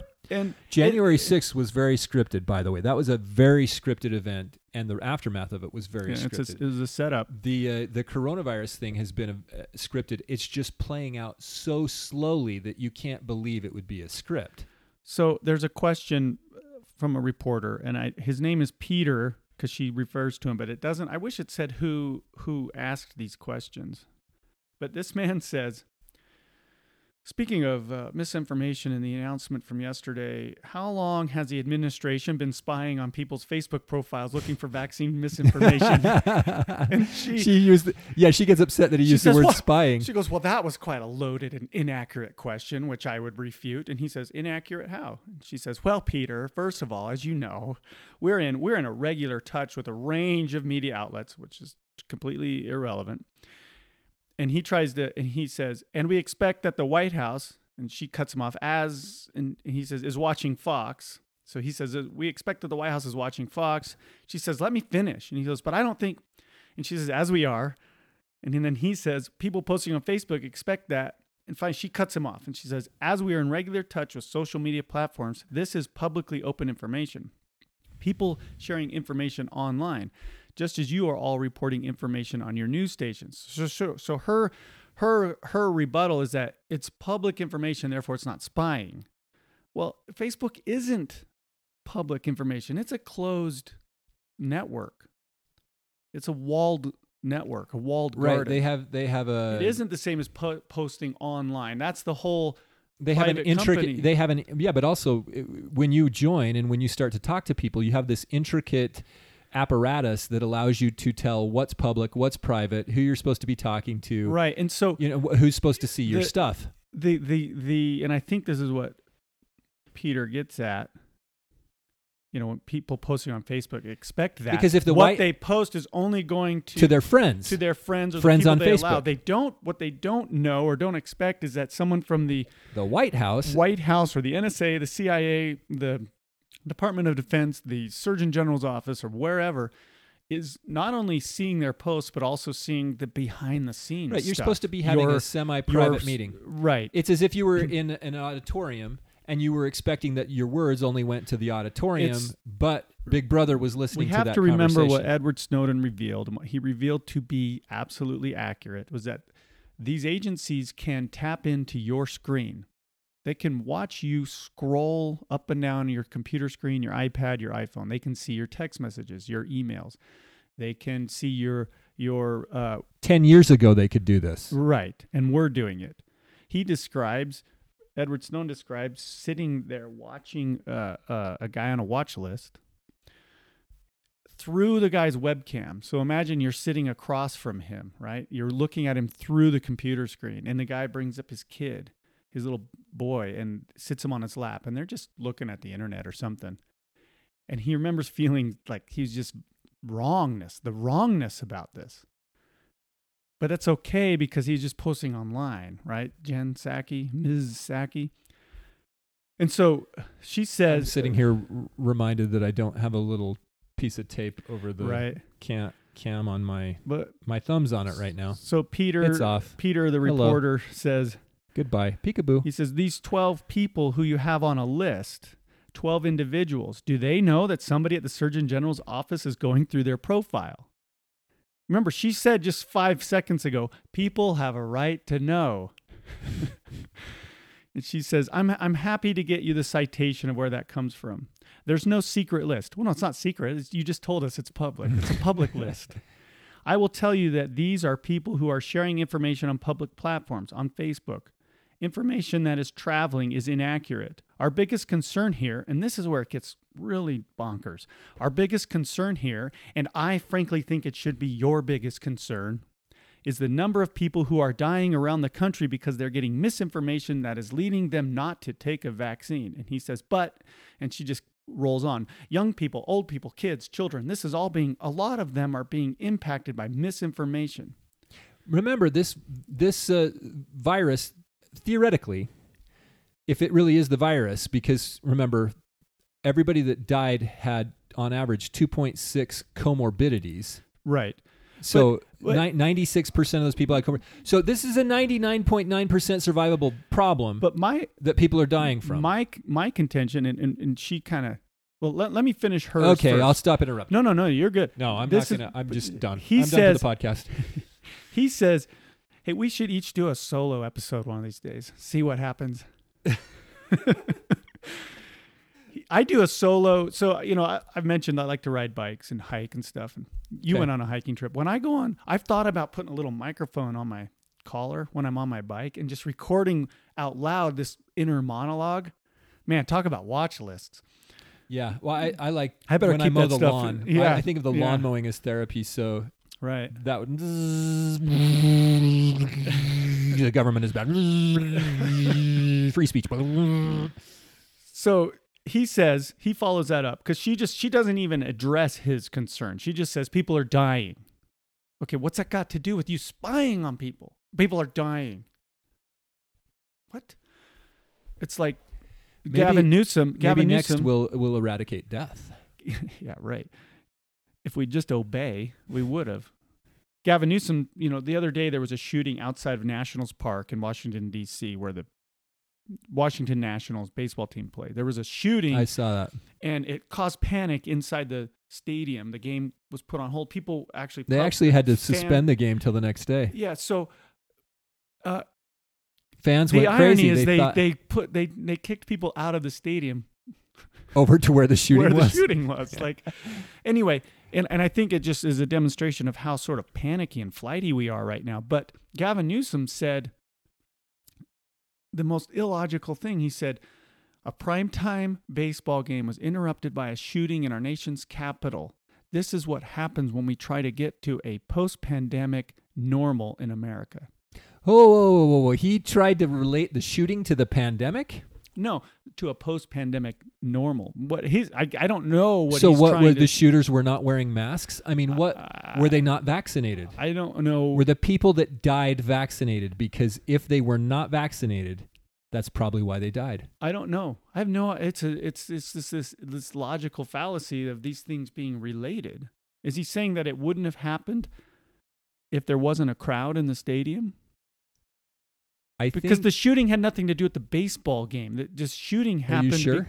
The shooting was just your typical DC gang violence, which is one of the most violent cities in America. Maybe somebody wasn't liking maybe somebody had made a bet on the game and they weren't liking the way it was going, so they interrupted it with gunshots. But they didn't interrupt the game. The shooting took place outside of the stadium. I know, but that caused mass pandemonium to the point where I saw the announcers were saying, remain calm, stay in your seats, stay in the stadium. It was outside, and they put out a big announcement, and everybody's ducking and cowering. I think initially, because it was so close, these baseball stadiums are outdoors, right? And they usually have these portals that go right out to the parking lots and stuff. Mm-hmm.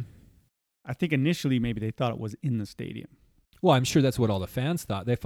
We've been primed. But I still don't know what that has to do with the post-pandemic normal. Yeah, but we've been primed like a tinderbox. You remember how we're panicky. Remember in Scouts, did you ever learn how to, or just from your dad maybe, learn how to build a fire? Mm-hmm. You put a lot of really dry, little tiny things together, right? You create what we call tinder. Mm-hmm. And then if you're really good, you just got so much tinder that all you have to do is spark it or light a little match and boom, the whole thing goes up. That's America. Yeah, and that's Brandon Smith theory, the Corona circus. That's what we've talked about. Yeah, we've talked about it. we are being primed for some.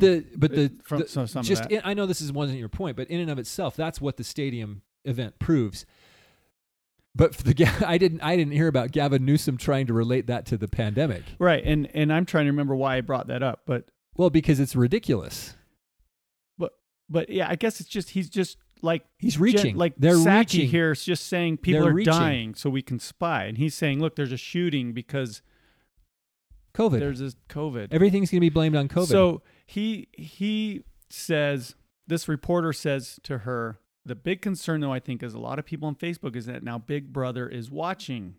And she says, she gets really, if you watch the video, she's really annoyed. I know. She's not good at her job at all. The reporter makes an accurate statement. And she says, they're more concerned about that than people dying across the country because of a pandemic where misinformation is traveling on social media platforms.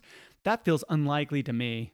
If you have the data to back that up, I'm happy to discuss it. See, here she is trying to build a straw man for what the normal, acceptable Joneses or Smiths or whatever out there, these model citizens, they want you to think there's a model citizen out there that just does everything the government wants. Nobody's worried about their rights. People are dying. Nobody's worried about their rights. And you shouldn't be too. Peer pressure, again, this goes back to the whole thing about the Holy Ghost. The uneasy feeling you're feeling is definitely the Holy Ghost telling you there's a problem. And the point about peer pressure is that it does not go away after your mission or once you've reached adulthood or whatever. It's in fact way worse after high school and after middle school and after elementary school than it was in the secondary schools, or the primary schools, excuse me. Secondary school would be middle school and high school. Primary school is elementary school, right? Is that not how they term it? Anyway, and then you've got college education after that.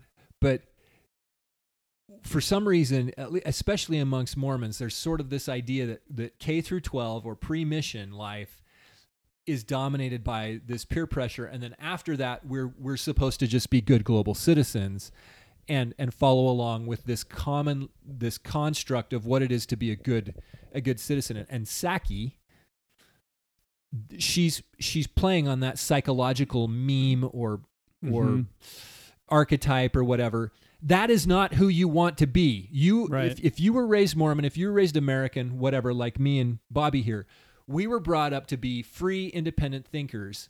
Doesn't mean that we have to be rugged individualists to the detriment of our society and ourselves, but we were supposed to be free and independent and moral and be able to coexist in a positive way that brings about good outcomes in society and not in a way that destroys truth and cements an oligarchy that will continue to steal our rights and kill our families, our children, our people. I mean, we have no idea what the result of these experimental mRNA shots are going to be. We just simply have no idea. People have only had them for 6 months. Yeah, they've been out in the public for a very short period of time. In fact, you could argue they've only been out for 3 to 4 months when they really went mainstream, right? I've pointed out that the environmentalism is eugenics rebranded, that there is an element of this oligarchy which may have control that is very anti-human. Oh, yeah. And they intend to make a sacrifice to their gods. Right now, kids are being sacrificed. Kids, their well-being, even their lives, their health, their wellness are being sacrificed by these people. Well, there was a study done in the UK that more children committed suicide than were killed by coronavirus over the last year and a half. Even right here in Utah, Happy Valley, mental health problems are skyrocketing. And, Dr. Angela Dunn just puts her head in the sand, and Spencer Cox, no. It's just because we hate each other on Facebook. Facebook is killing people. Spencer Cox said that, as well as President Biden. These people, whether you liked the pre-COVID society or not, it had all kinds of faults. They intend to destroy it. They intend to make a massive reset of how society works, and it is not good. Not good. And right now, and we've talked about this, but right now, this is in real time. So the reporter, again, follows up. He says, Okay, he says, okay. And We'll eventually get through this. Just about if I things stop that are on interrupting. Facebook. I looked this morning. There are videos of Dr. Fauci from 2020 before anybody had a vaccine, and he's out there saying there's no reason to be walking around with a mask. So is the administration going to contact Facebook and ask them to take that down? She says, well, at first, I think what Dr. Fauci has said himself, who's been quite public out there, is that science evolves, information evolves, and we make that available in a public way to the American people. And he says exactly. And she says, I've never seen any data to suggest that the vaccines cause infertility. That is information that is irresponsibly traveling, okay? Until it evolves. Right. But see, her response is absurd because it's this gaslighting. It's this deliberate confusion. Well, just in that two-minute exchange, you've got her taking one position and then taking the other position. Right. Science evolves. And the reporter very so politically yes or no? calls her on it. Yes or no? The video of Dr. Fauci saying we don't need masks in 2020, yes or no? Is it misinformation? Well, I'm just going to sidestep that and say something else and act like I'm saying that's the value. She's never seen data. This press secretary's value is her ability to string together somewhat coherent words and make it sound like and keep a straight face. That may be her main superpower. I have never is to keep a straight face while saying bullcrap. Well, and I wish the and then press would contradicting laugh at her yourself face. and going into Just circles. laugh in her face. I mean, she's the same person who said that Joe Biden got more votes than any presidential candidate in history, and he ran on a platform of law enforcement, public safety, of supporting the police. Right. Right. Just blatant falsehood. I have never seen data to suggest that the vaccines cause infertility. Well, have you seen any data to suggest that they don't? Science evolves. Science, I'm air quotes. Air quoting it. This goes on. We'll link to this transcript, and the videos are out there. It's pretty frightening because what we have here, I always think of what we have here is a failure to communicate. That's from Cool Hand Luke. Oh, okay.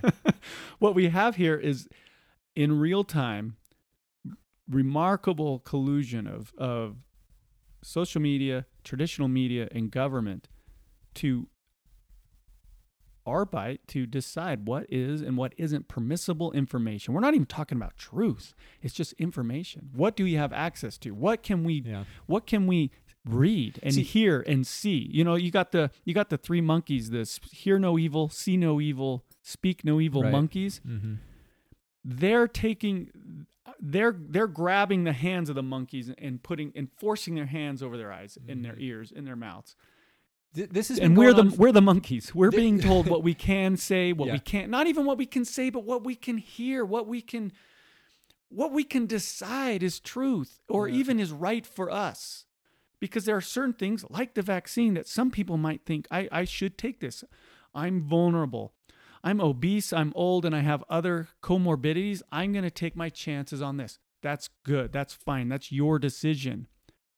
But the flip side of someone saying, I'm young, I'm healthy, I don't have comorbidities, so I'm going to pass, is not being respected. You can't even make your own decisions on how to act, how to behave. And where are all the pro-choice women out there? My body, my choice. I mean, where are they? Here's what they do, though. They could say, my body, my choice, because it doesn't affect another person. But your decision not to get vaccinated is dangerous because you could infect somebody else. Never mind that you're literally killing another person with an abortion. So that's how they get around all that. That they say that it's a public civic duty to get vaccinated because otherwise you are a super spreader. A doctor here in Utah, I don't remember his name. His name is not worth mentioning. But he said one of the most disgusting, vile things the other day. He said that you unvaccinated people are going to get the Delta variant. You're going to catch it, and now you need to decide. You need to decide which 5 to 8 people in your family you're willing to infect with this deadly variant. That's not how it works. That's not how viruses spread. But of course, Dr. Dunn, the former state epidemiologist, now the head of the Salt Lake Health Department, repeated that, said this is spot on. No, it's not spot on unless you're an evil, manipulative bleepity bleep who is trying to make everybody afraid. That is not the science of viruses. That is not how you don't just decide, okay, I've got this. Now I got to choose 5 to 8 people. That is a remarkable R naught, right? The R0, R naught value is. Yeah. Explain what R naught means. Well, it's the what's the word I'm looking for? My mind's gone blank. The contagiousness. And an R naught value of 1 means that if you get sick, you're likely to infect one other person. Right? Do I have that right? I think so. Anyway, to say that 5 to 8 people in your life will get infected if you're unvaccinated, and what he's implying is that you're going to seriously harm 5 to 8 people close to you. That's obscene. That's a good example. They might all be asymptomatic. I mean, the thing that is so salient, so remarkable about the events of this week is how out in the open this is. And that's why Bobby's quoting from the Psaki conversation. And so the manipulation's been going on for a long time. We're talking decades, centuries, whatever. Was it Ari Fleischer? Was the Bush spokesperson, the press secretary, spinning the WMDs? Wasn't he the guy? Like, this is not new for these people in these roles to be doing this. The point here is that as far as America, as far as the United States is concerned, we have an expectation of how information is supposed to be handled in the public square, which is that the government shall make no law. Meaning, they're not. That is generally taken as you have a right to free speech. But the point is, the government is not supposed to interfere. There should be no government comment. There should be no government apparatus or any governmental interference in the subject. I'm laughing because there's a Babylon Bee headline. You know, Babylon Bee is a satire Yeah, we better site. link to those guys. They say that the White House is skirting the First Amendment free speech protections by allowing Facebook to run the gulags. Yeah. We laugh, but that's really what's happening, because you're right. The government shall make no law. And we all have the right to free speech, free assembly, freedom of press. It's not supposed to exist. It's not supposed to interfere. And so the way they're getting around this, and Psaki says it out loud, we're in contact with Facebook and other social media platforms and traditional media platforms, informing them of what the narrative, the proper narrative needs to be. The way you're framing it makes it seem like the White House is in charge of the narrative. And that's the big mind game with the public, is that somehow the elected officials, they won, so therefore it's legitimate, and they are the ones instructing Facebook. No, they're not. It's the oligarchy. It's the bankers. It's the world. Right. You know that. Right. And that's another aspect of this that's so maddening, is who is the state? The state, it shouldn't exist. We should not have this apparatus. We shouldn't even be having this discussion. Well, and we should have a bunch of competing Facebooks and competing currencies. But because the people somehow have been convinced that the government at large is an arbiter of morality and truth, and a righteous one at that, now we have a problem. They take your money and they use it against your viewpoint or against you, literally against your persons and your property now. That's where we're at now, is that they're taking your life force and using it against your person and your property and your children and enslaving the race. That's where we're at. Right. But we have to ask ourselves, why are they so... we've talked about coordinated things, and right now you've got Psaki saying what she's saying. The CD, or the Surgeon General, is saying almost the exact same thing. Always be wary when you see a synthesis, a convergence. The Surgeon General, this was the same guy. Well, is it the same guy? I don't think so. Did Biden appoint a new Surgeon General? I think we got a different one, but they're both black, right? This guy's like Indian. Oh, he's Indian. Okay, yeah, we had a black. His name is a black guy, Vivek Murthy, and he looks like he could be like Indian or Pakistani descent, something like that. I'm not sure. We can look it up, but I don't really care. Doesn't matter. But the Surgeon General last February, said stop buying masks, stop wearing masks. But this guy's now saying He says that the reality is that misinformation is still spreading like wildfire in our country, aided and abetted by technology platforms. You know, he uses that term deliberately, wildfire, because wildfire is something that every summer there are wildfires, and they're presented as very scary and destructive things, and which they can be, but they're also natural. Most wildfires start by lightning and are very healthy for the forest. Some are started by people. Some are started deliberately, like some of the ones in Oregon last year, in order to further a narrative. But, you know, he goes on, he says, the Delta variant, and this is a pandemic of the unvaccinated. So it's your fault if you don't get vaccinated. Just like it was your fault if you didn't wear a mask. Just like it was your fault if you didn't socially distance. It's just like it was your fault if you didn't shelter in place. Just like it was your fault if you spread misinformation online. It's your fault. And I'm wagging my finger because, as one author I read recently said, a million wagging fingers is tyranny. There's a couple articles that we haven't mentioned that we should link to. One of them is on the Federalist, written by Mark Shangi. I'm sorry, Mark. I know you're listening. I don't know how to say your last name, but it's really good about some of this tyranny. And then the other one is called Panic.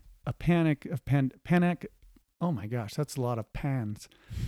Pandemic of Panic. And I will find that one and link to it. That was linked in the city. That was in the City Journal, but they're good reading. We don't need to get into them. But so Murthy, this is the Surgeon General. Again, he's talking about just how it's all misinformation. Health misinformation harms people's health. That's a true statement. In like, how about the food pyramid? Did that harm people's health, that we should all base our diets on grains? What about, I mean, come on. The government shall make no law. They should not have a presence. There should not be any interference. There should not be a health department. He also goes on. All of you do-gooders, there should not be a health department. But what about in a restaurant that doesn't clean its surfaces? Then don't go. What about they serve rotten food? Sue them. Lawsuit. He also, and I'm looking to see if it's quoted in this. I just did a quick search. This is a Guardian thing where it quotes the Surgeon General. But he goes on to say that the Rockefeller Foundation is going to fund some countermeasures.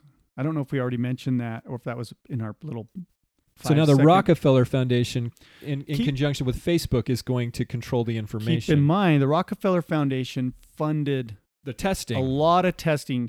And, the great state of Utah was a part of the pilot program of what was originally called, if I remember right, the Interstate Testing Exchange, which is then called something else. Right. And again, remember, the tests were necessary to foment the fear and cause but positive tests to promote ad nauseum every day to make this pandemic, make it a pandemic. That's what was required. This unaccountable foundation was funding state governments to do certain things. And what we don't know, and no reporter has bothered to ask either Governor Herbert, who signed on to this thing, Governor Cox, who I assume was in on it, or knew the details, Angela Dunn, Richard Saunders, who's the health department leader, or anybody else. They haven't asked anybody, how much money did the state receive for the Interstate Testing Exchange?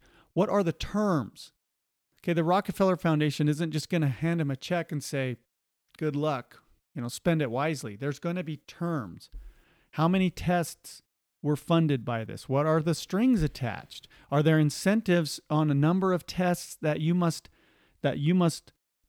administer to get more funding, a second round of funding? These were the antigen tests, and those were the ones that the state used to manipulate and hold sports hostage for high school athletes. High school athletes had to get tested regularly in order to play. If you objected to that, or if you opted out of that, you were forced out of the sport. Now, high school sports are important to high school kids. They're not going to look at this equation and say, I'm going to stand on principles and opt out of my senior year where I'm getting recruited by major universities. Or not. Or want to be recruited. Whether they're being recruited or not is irrelevant. irrelevant. It's my chance to shine, chance to be recruited. These kids dream about playing varsity sports since they were little kids, and they work a lot, and they're families spend a lot of time and money on these sports. It's a big thing. You think they're going to say, I'm willing to not play because I don't want to get a Q-tip in my nose? No, they're all going to do it. And so they use those to inflate the test numbers. Now, I think there's probably similar things happening with vaccines. Cox is obsessed with this arbitrary, a number he claims is arbitrary, 70%. And they came out triumphantly recently, said, we did it. 70% have received at least one dose of the vaccine. And then a few days later, he says, never mind, it was a data reporting area. We're only at 67%. I'm like, what difference does it make? What is so important about 70%? Well, my guess is that some kind of financial incentive from somebody. It's a supermajority. Right. And supermajorities get all kinds of stuff done in politics. It's still so misleading, though. It's have received at least one dose. So, and they double count the dosages, right? So if I go and receive both doses of the Pfizer vaccine. That's two people that's received one dose. That's two doses. They'll count that as two. Right. So two people have received one dose if you receive one vaccine. So the point here is that half of the people have received the vaccine. But the point here is that there are undercurrents of information that we don't have access to. Jen Psaki says we have a right to know. People have a right to know, but we don't. Well, we do, but we're not being told. Well, the problem is that information gets censored once it comes out. We're not being told the whole story. What she's really saying is people have a right to know what we deem they can know. And anything else is misinformation. Disinformation, conspiracy theories, and lies. Well, so the question is, what are the countermeasures the Rockefeller Foundation is going to put into place that are going to restrict your? Well, I'm sure they're going to fund public relations campaigns, ad campaigns, and they're probably. Yeah, I don't know. I think it's more nefarious than that. They don't need any money. All you need is the strong arm of the government to tell Facebook to delete this, and this, and do algorithms with keywords. This dovetails with the World Economic Cyber Polygon exercise. I forwarded you a really long article, and we can link to it, but I'm going to make a note here. Well, yeah, and you're talking about the anonymity one? The point is that internet shutdown is looming, and when they reopen it up, it's not only just going to be their approved sources of information, but it will be reopened up with, and maybe this will happen in stages. Maybe it's not just going to be one big event. If we had to do a 2-hour movie on it, we'd make it one big event. But these things tend to play out over a matter of months or years or whatever. The idea is they already have in place proposed structures to remove anonymity from the web, meaning you will have to have perhaps even a biometric idea to access the internet. Think about that. Should you or should you not be able to be secure in your persons and your papers, Fourth Amendment, and be anonymous and be left alone? Or should you have to register, like gun control? Should you have to register to access the information superhighway? Unless the only people who want to be anonymous are the people who have something to hide, Jordan. Everybody has something to hide, Bobby. Yeah. Why are you wearing clothes right now? Why are you wearing a shirt and pants? It's interesting that, people get criticized online for being anonymous, right? It's like, I saw something I liked. It said, I'm suspicious of the people on this platform, meaning Twitter, who aren't anonymous. But yeah, anonymity online is very important. And people say, well, that just means that people are going to use it to say stupid things. And okay, fine. Then you can block or ignore those people.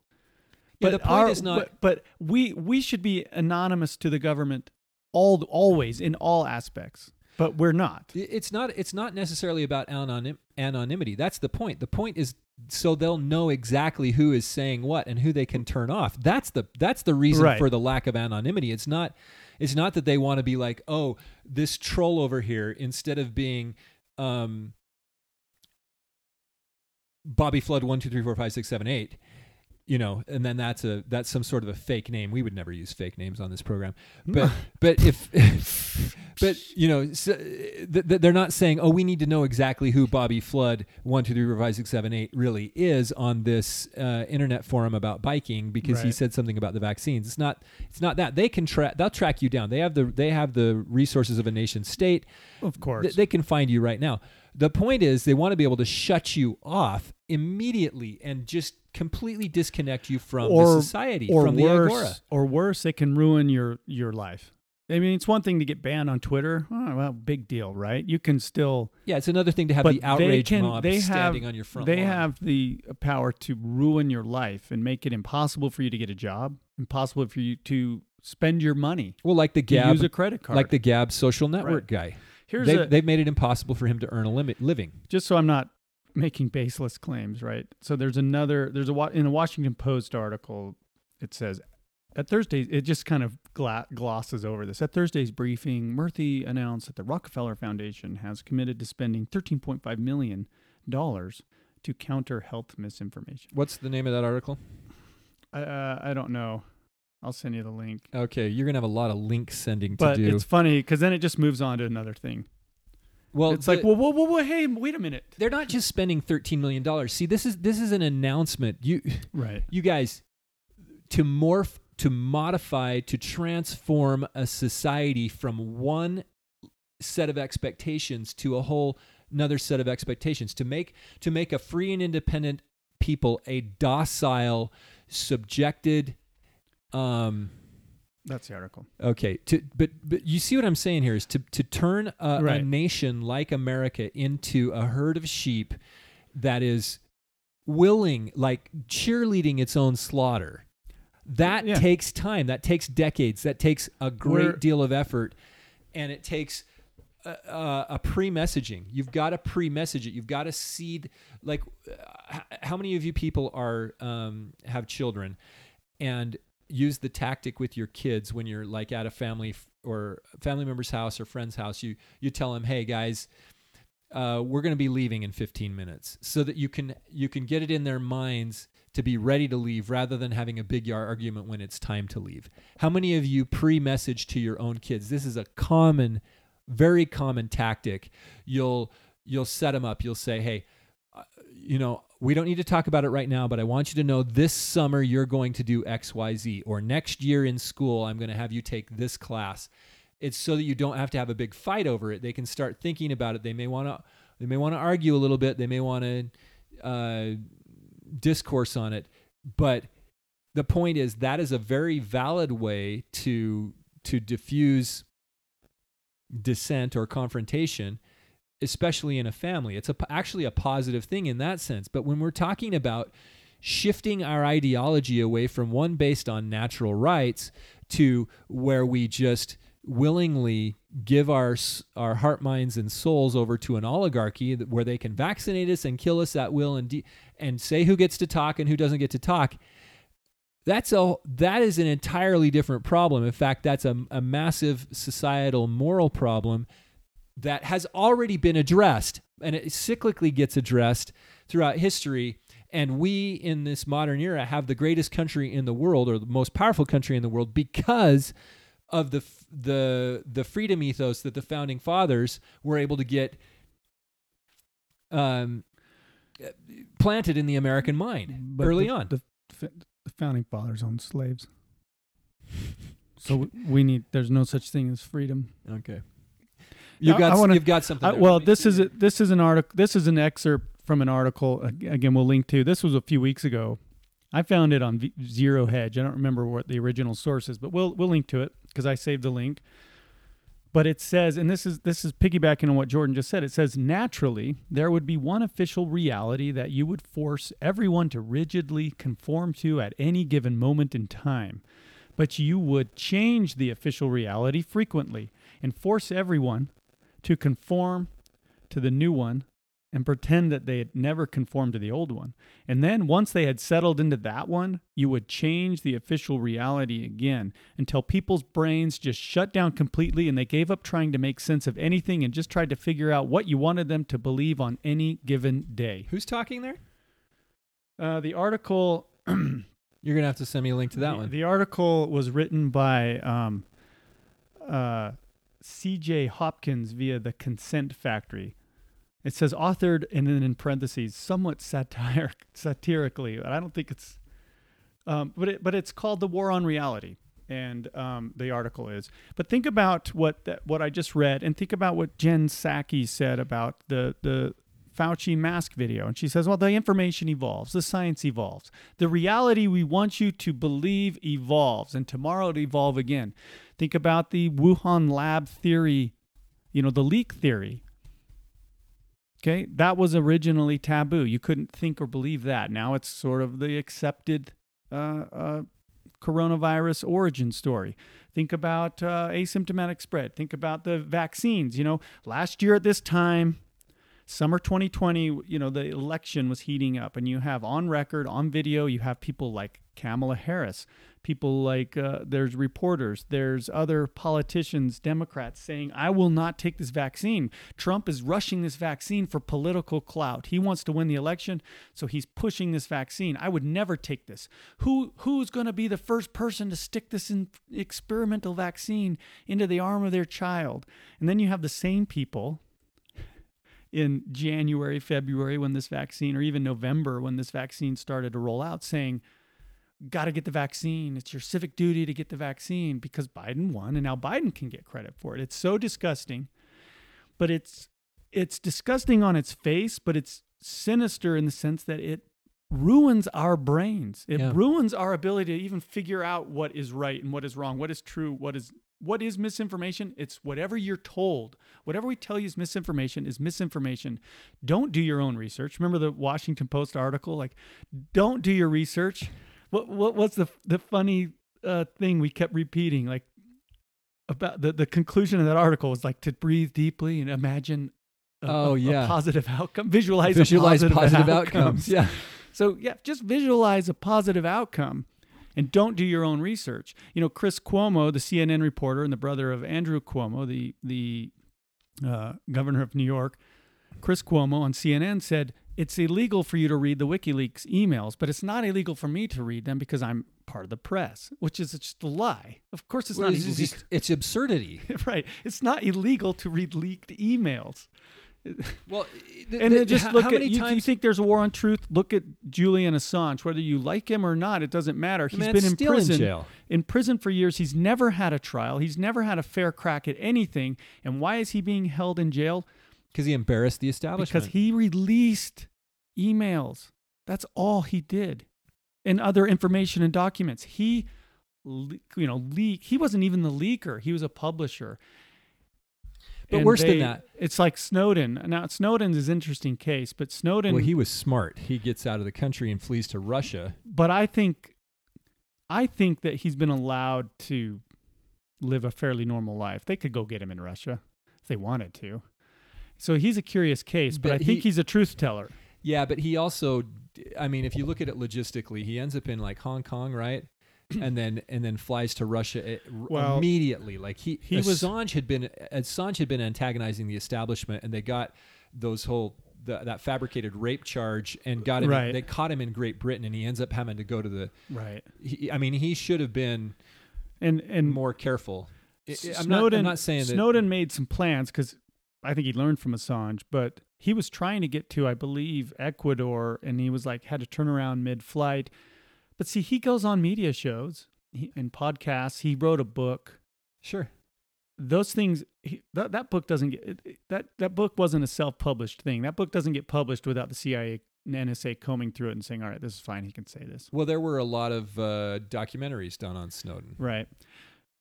But maybe the whole point was he was allowed to normalize what they were doing. Like, it goes back you've got to live with it. We're doing it. Kind of what I said earlier about whoever gets to be held accountable. What was the name of the CIA head who lied under oath, said, we're not doing this. We're not spying on people. And then, of course, it was proven otherwise. He was never held accountable.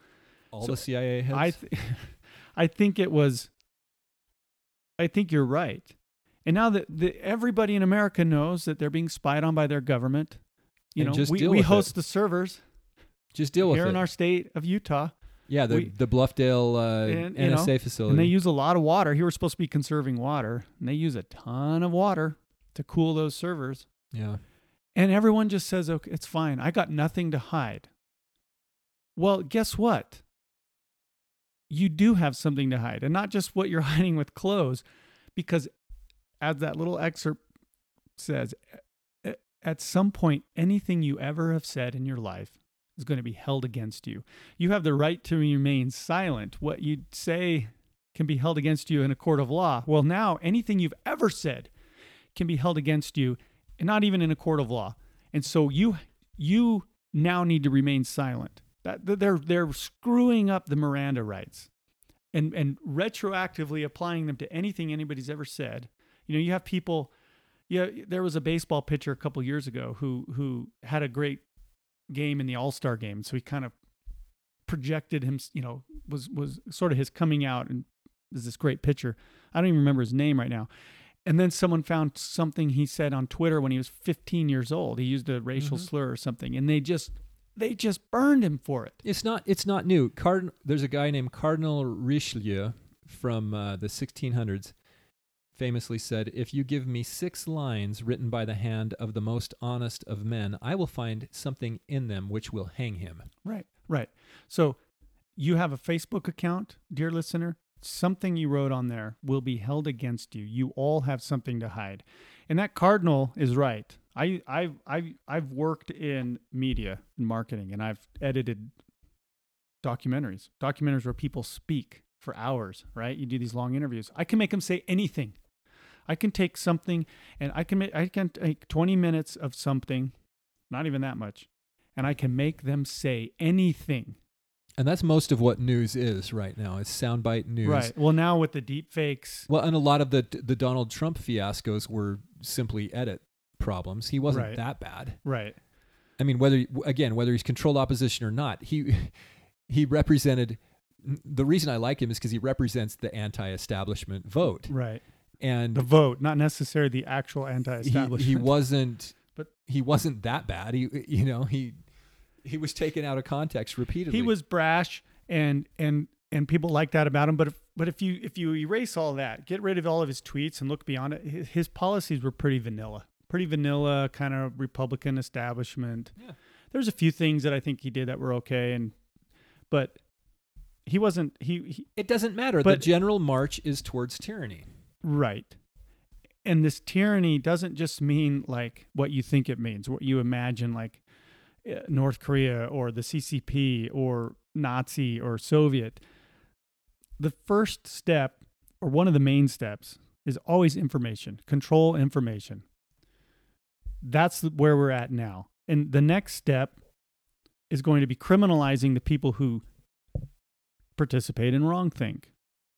And how do you do that? Well, you round them up. You put them. You make examples of them. You hang them from the bridge, right? Or in the town square. You unperson them. There's a scene in the movie. Did you see the movie Jojo Rabbit?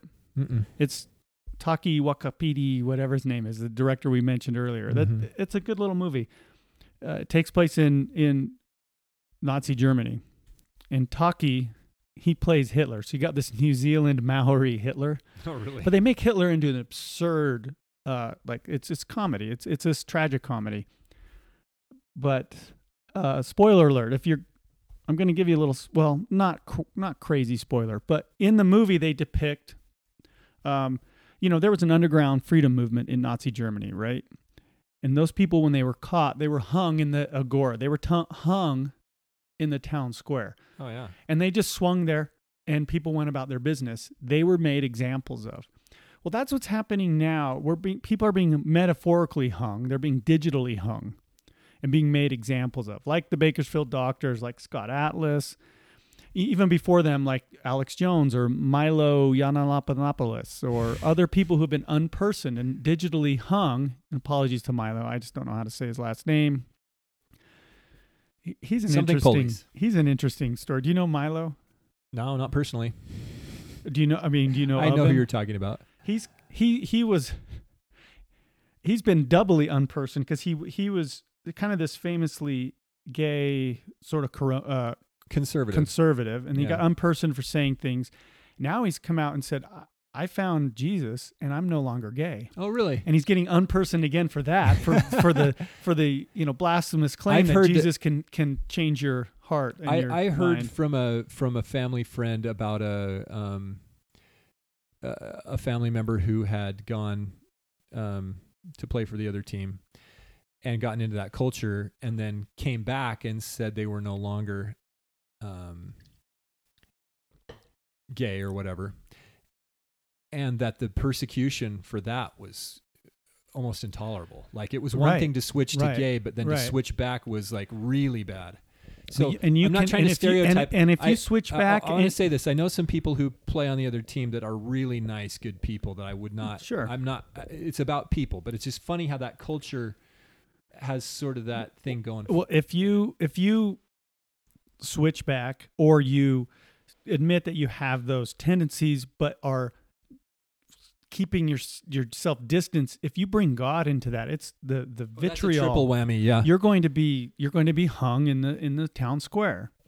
Maybe metaphorically, maybe not. No, but that's a good point. Is that's even worse because just to switch back, like I actually know of multiple people in my extended family that switched over and then switched back. Kind of interesting. It just shows that it's maybe not as hard and fast of a thing in every case. But I think bottom line here with all of this, bottom line with everything we've been talking about today is that, you asked what are the countermeasures the Rockefeller Foundation is going to fund. I don't think they're going to fund the ultimate countermeasure, the only countermeasure, and that's God. God is our only hope in all of this, and to have the Spirit of God with us. Again, whether you're LDS or not, it doesn't matter. You can have that Spirit of truth with you. We're all born innately with it. They're funding the other God, the father of lies. Right. I don't think Rockefeller's too interested. Or should we say he's funding them?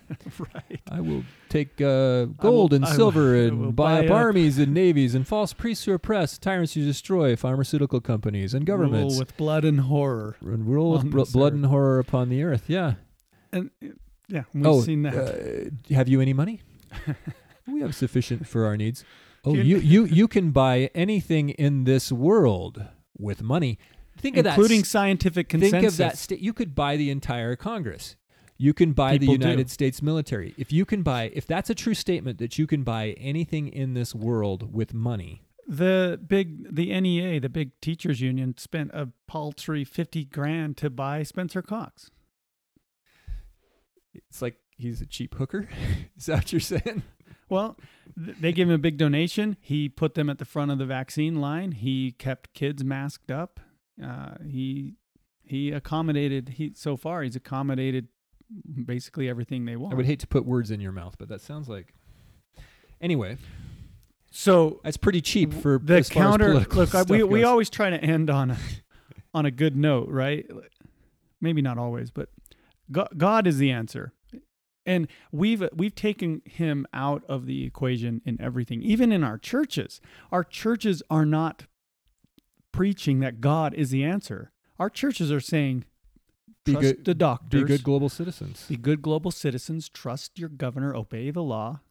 Look, but God is telling me, and I think people like us, something's wrong. Something is not right.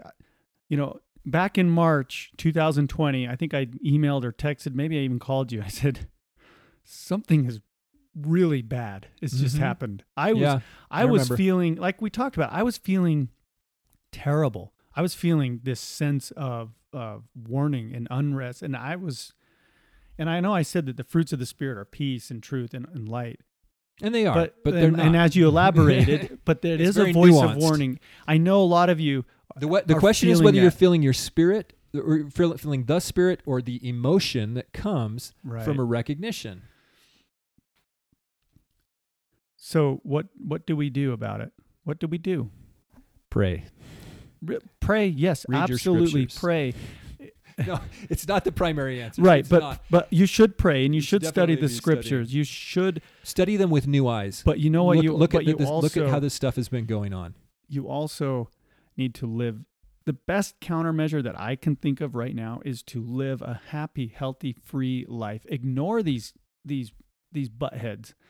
one of the reasons that so many of them are so angry right now in late July. By the way, today's July 19th. This is episode 31, I believe, or is it 32? I can't believe we lasted this long. But one of the reasons I think all these public health idiots 32. and these governors and people like the Surgeon General and Jen Psaki, they're so mad right now because too many people are ignoring them.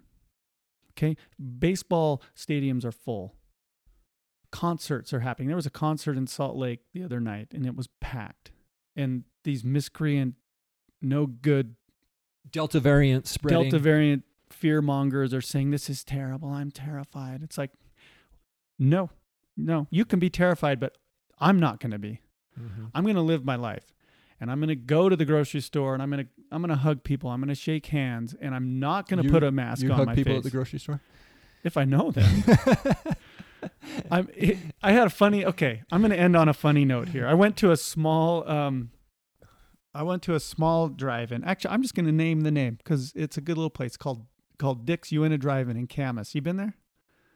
No. It's open. It's like, I have no idea what their hours are. It's like, it's really sporadic, but it's right like in a burger joint? It's in Camas, Utah. And Camas, Utah is sort of the gateway to the Mirror Lake Highway, the famous Mirror Lake Highway, which goes up into the Uinta Mountains, and you can get to Evanston, Wyoming. It's a great scenic drive. You can access a lot of the Uintas, the north slope of the Uintas. There's this little drive-in, and I went there the other day, and it was packed. It's always packed. People going into the Uintas stop there. People coming out of the Uintas. Anyway, we went and we ordered, and we sat down, and I had a number. You know, they call the number. And they called my number, and I was getting up to go get my food. And before I could get there, another woman said, "Yep, that's mine," and she took it. And she wasn't. I don't think there's any malicious intent. I think she thought she just misheard. And I said, "Oh no, that's my number." And I had my receipt, and I was talking to the worker who was like a teenage girl, right? Yeah. But in the meantime, this woman had taken my food and gone outside to sit on the outdoor tables, put the food down, and her kids had started eating the fries. It was burger and fries. And I said, "See, it's mine. Sorry." And the girl said, "Oh, shoot. Okay." And she went out there and she explained the situation to the woman, who looked a little bit put out, but she took the food, these baskets, burger, and there was two of them. I was with my son, and she takes the food, she brings it back, and she says, "Sorry about that. Here's your food." And I thought for a split second, should I say, "Can you go make something fresh that they didn't look at?" I think one of the kids had picked up the bun to take a tomato off or something. And I just thought, who freaking cares? Yeah. And we went and sat down and we ate. It was fine. And You're not dead yet. And it was fine. And the point with that is just live your lives, guys. Just live your lives. Be happy. Ignore these guys. They are trying to wreck you. They're trying to ruin your mind. The best counter to that is to ignore it. I think be aware of it and then live your life. Hug your grandparents. Be with your friends. Shake hands. Hug. Eat a hamburger that someone else touched. I mean, how many people in the back touched it, preparing it? Like, I don't know. It's this little greasy dive. But if you're ever in Camas, Utah, you can go to Dick's Uinta Drive-In. There's a joke there if you reverse the names. I'm not going to. Okay. We'll think about that off the air. Yeah. Well, I would add to your comments. Yeah, we talked a lot about it. We've mentioned it multiple times. The episode of Orwell's 1984 when they change enemies midstream, mid-sentence, mid information changed. The science changed. Fauci was right then, and he's right now, even though he's contradicting himself. Right, mid-sentence in the political rally, they change things, and they've been doing that with the Wuhan lab theory and stuff. So I just want to read a couple of quotes here.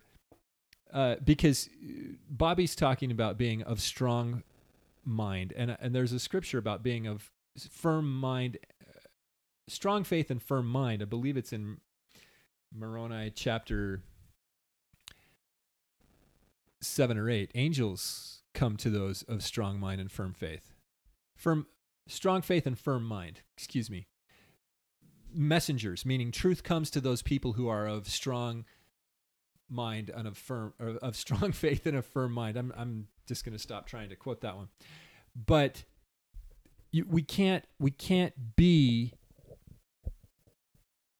swayed by these winds. And Tossed to and need fro. we can't be tossed to and fro, and we need to be strong for those people around us. We need to get back to reality, and the reality is that they're jerking us around. That's the harsh, uncomfortable reality, and it's hard to sell that to people. First of all, Mark Twain's comment: it is easier to fool people than to convince them that they have been fooled. This whole Mind Virus podcast is trying to convince us that we have been fooled. That is a high bar, a hard target to hit. It is difficult to convince people that they have been fooled. But remember, back to 2 Nephi chapter 28, the righteous receive the truth with gladness. People are happy to be corrected when they're positive, good people. If you're one of those people, remember, it's good to repent. It's good to change your mind, metanoia, to have a shift in your heart mind. That is good when it's a shift to truth. We need to be shifting to truth, and we need to be helping other people have that shift to truth. It's okay to have been fooled. We've all been fooled. Just like it's okay to get the cold. You can catch a cold. It's okay. I promise. To be in this world is to be fooled. It is to have the world pulled over your eyes. It's to be cut off. Go do a word search on the Book of Mormon. The word cut off appears dozens and dozens of times, 60, 70, 100 times. I can't remember. The last time I checked, unfortunately, the Scriptures website is getting a little bit worse on its searching and stuff like that, but it was 60 instances that I was able to find there. This world is cut off from the truth, from the presence of God. It's okay, and it's good to repent. It's a glad thing to repent. It's easier to fool people than it is to convince them that they've been fooled. Be someone who takes the harder road, tries to help people see how they've been fooled, and wherefore we should waste and wear out our lives exposing the hidden things of darkness. This is DNC 123. So the Holy Ghost can teach you the truth of all things. You need to stand strong and firm in the truth where you find it. Because as far as the mass of people go today, the extraordinary swings of opinion which occur nowadays, the emotions which can be turned on and off like a tap, like a faucet, are the result of newspaper and radio hypnosis. And I would add to that social media and television and internet hypnosis. That's George Orwell. He, in the late 40s, recognized that the masses were swinging to and fro because of radio and newspaper hypnosis. The same thing is happening today.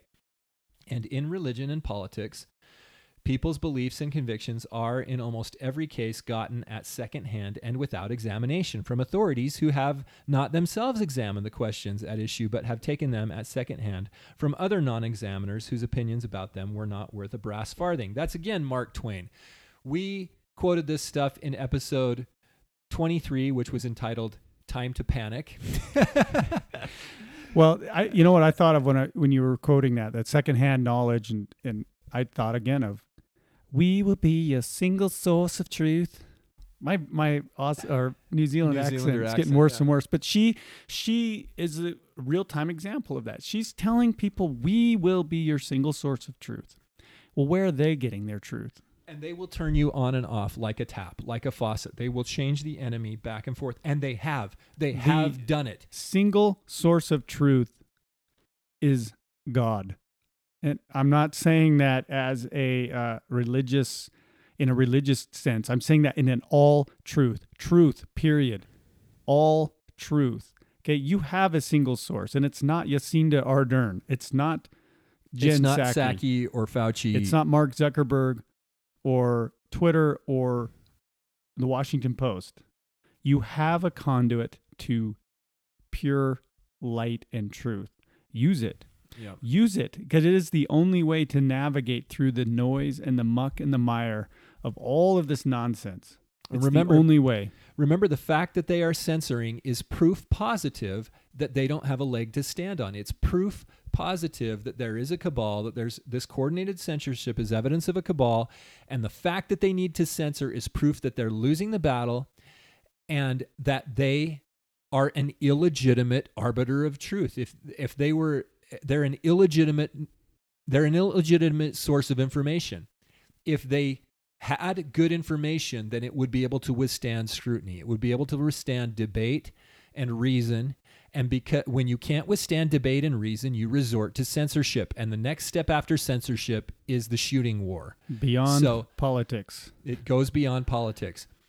Tell your family and friends, make these arguments to them. There is no line between the corporate entities, the big corporations and the oligarchy and the government. Therefore, they are both the government, and they ought not be involved in censorship, none of them. And the fact that they're involved in censorship means that their arguments, their information cannot withstand reason and debate. You do not have to censor when you have good arguments. That's it. That's it. And definitely turn to God. I'll echo those statements. We probably should have done those two closing statements in reverse. I should have given the warning, and you should have given the solution. Well, the follow up to in Moroni 10:7, it says, I'm summarizing. Don't limit the power of God. And that's what we do. We do that even within religious communities. We are relying too much on the arm of flesh, on the arm of experts and epidemiologists and governors. And are you going to go get direction from your stake president when the lights go out? I mean, we're getting to that point when the internet goes off and we are all addicted to the information. Who's going to be the source of truth? Is it going to be some other guy? I'm not trying to cast aspersions on your stake president or your bishop. Sure. Is that the guy? I mean, right. You need to have a relationship with the Lord God now more than ever. End of story. Amen. The Holy Ghost will teach you the truth of all things. Well, we thank you guys for listening. This was a little bit of a longer one. I shouldn't have, We've been ranting for a while today. I haven't had any breakfast and just an energy drink. Just a Bang energy drink with the flavor of Star Blast. Yeah, go ahead and just read the ingredients in that on our way out. That will be good for the listeners to know what you just put in your body. Potent brain and body fuel Star Blast. These ingredients are printed so small. I can't. There's no way I could ever read these. Okay, don't do it. Carbonated water, citric acid, natural and artificial flavors, caffeine, sodium benzoate. Preserves freshness. That's what the sodium benzoate is. Potassium's good. Yeah. Citrate, monohydrate, sucralose, EAAs. Those are essential amino acids. And why? Oh, okay. I was going to say there are a bunch of things that and super creatine, not just creatine, but super creatine. Warning. Too much caffeine may cause. This drink has a warning label on it. Warning, this is more experimental. This is an experimental drink. Well, I'm not injecting it into my veins, but yeah. I probably should have had some food with it. I'm feeling a little shaky. Okay. But let's let Bobby go get some lunch. But hey, please share this. We appreciate you guys. Chime in on the website. Same thing we always say. Mindvirus.show. Mindvirus.show. We have yet to be canceled. But I think that's because we started out canceled. Maybe we have been. You know, one more note. A neat thing I saw is compared masks to being shadow banned in real life. Don't let yourself be shadow banned. And we're going to link to this guy with the cool accent who says he was in mourning for the life he lived. It's really important. His words. Again, I don't remember his name. But it wasn't just like a YouTube video. He's on some sort of news show or type thing. But anyway. Well, let me read this to recap the Scottish guy. I've seen all the works that are done under the sun, and behold, all is vanity and vexation of spirit. That which is crooked cannot be made straight, and that which is wanting cannot be numbered. I communed with my own heart, saying, Lo, I am come to great estate, and have gotten more wisdom than all they that have been before me in Jerusalem. Yea, my heart had great experience of wisdom and knowledge, and I gave my heart to know wisdom, and to know madness and folly. I perceived that this also is vexation of spirit, for in much wisdom is much grief, and he that increaseth in knowledge increaseth in sorrow. That's King Solomon, the preacher, the great wise one, the writer of Ecclesiastes. That's an unfortunate truth. It's not happy to see the true nature of the matrix we live in. It can be a lonely road, but that's one of the reasons that Jordan and I decided to do this, is to find other like-minded people and to try to I mean, we don't necessarily need to get together digitally or otherwise, but just know that there's a lot of us out there. There are a lot of people out there, and it hurts, but there is peace. God does bring the peace. The truth does ultimately set us free and vindicate us. But in this world of darkness, you're going to fight that, the sorrow that comes with the knowledge. Right. And you're going to see that you're standing alone in a lot of cases. But you need to stand strong. There are other people out there. If you're listening to this transmission, you are the resistance. Right. Well, you guys are the resistance, and keep resisting this absurdity, this nonsense, and this tyranny, and we will win. The truth always prevails, and freedom will prevail. It may not be for a while, but in the end, keep fighting for it. Yeah, in the end. And part of that is just to know that you stood up for what is right. Whether that's ever recognized in this life or not, it doesn't really matter. But know that you stood up and you spoke out against the tyranny. Future generations will remember the people that did that, unless they're completely erased, which they might be. But be one of those people. No caveats. Truth is the right side. Light is the right side. Thank you, everybody, and we will tune in again next week on the Mayan Virus podcast. Farewell.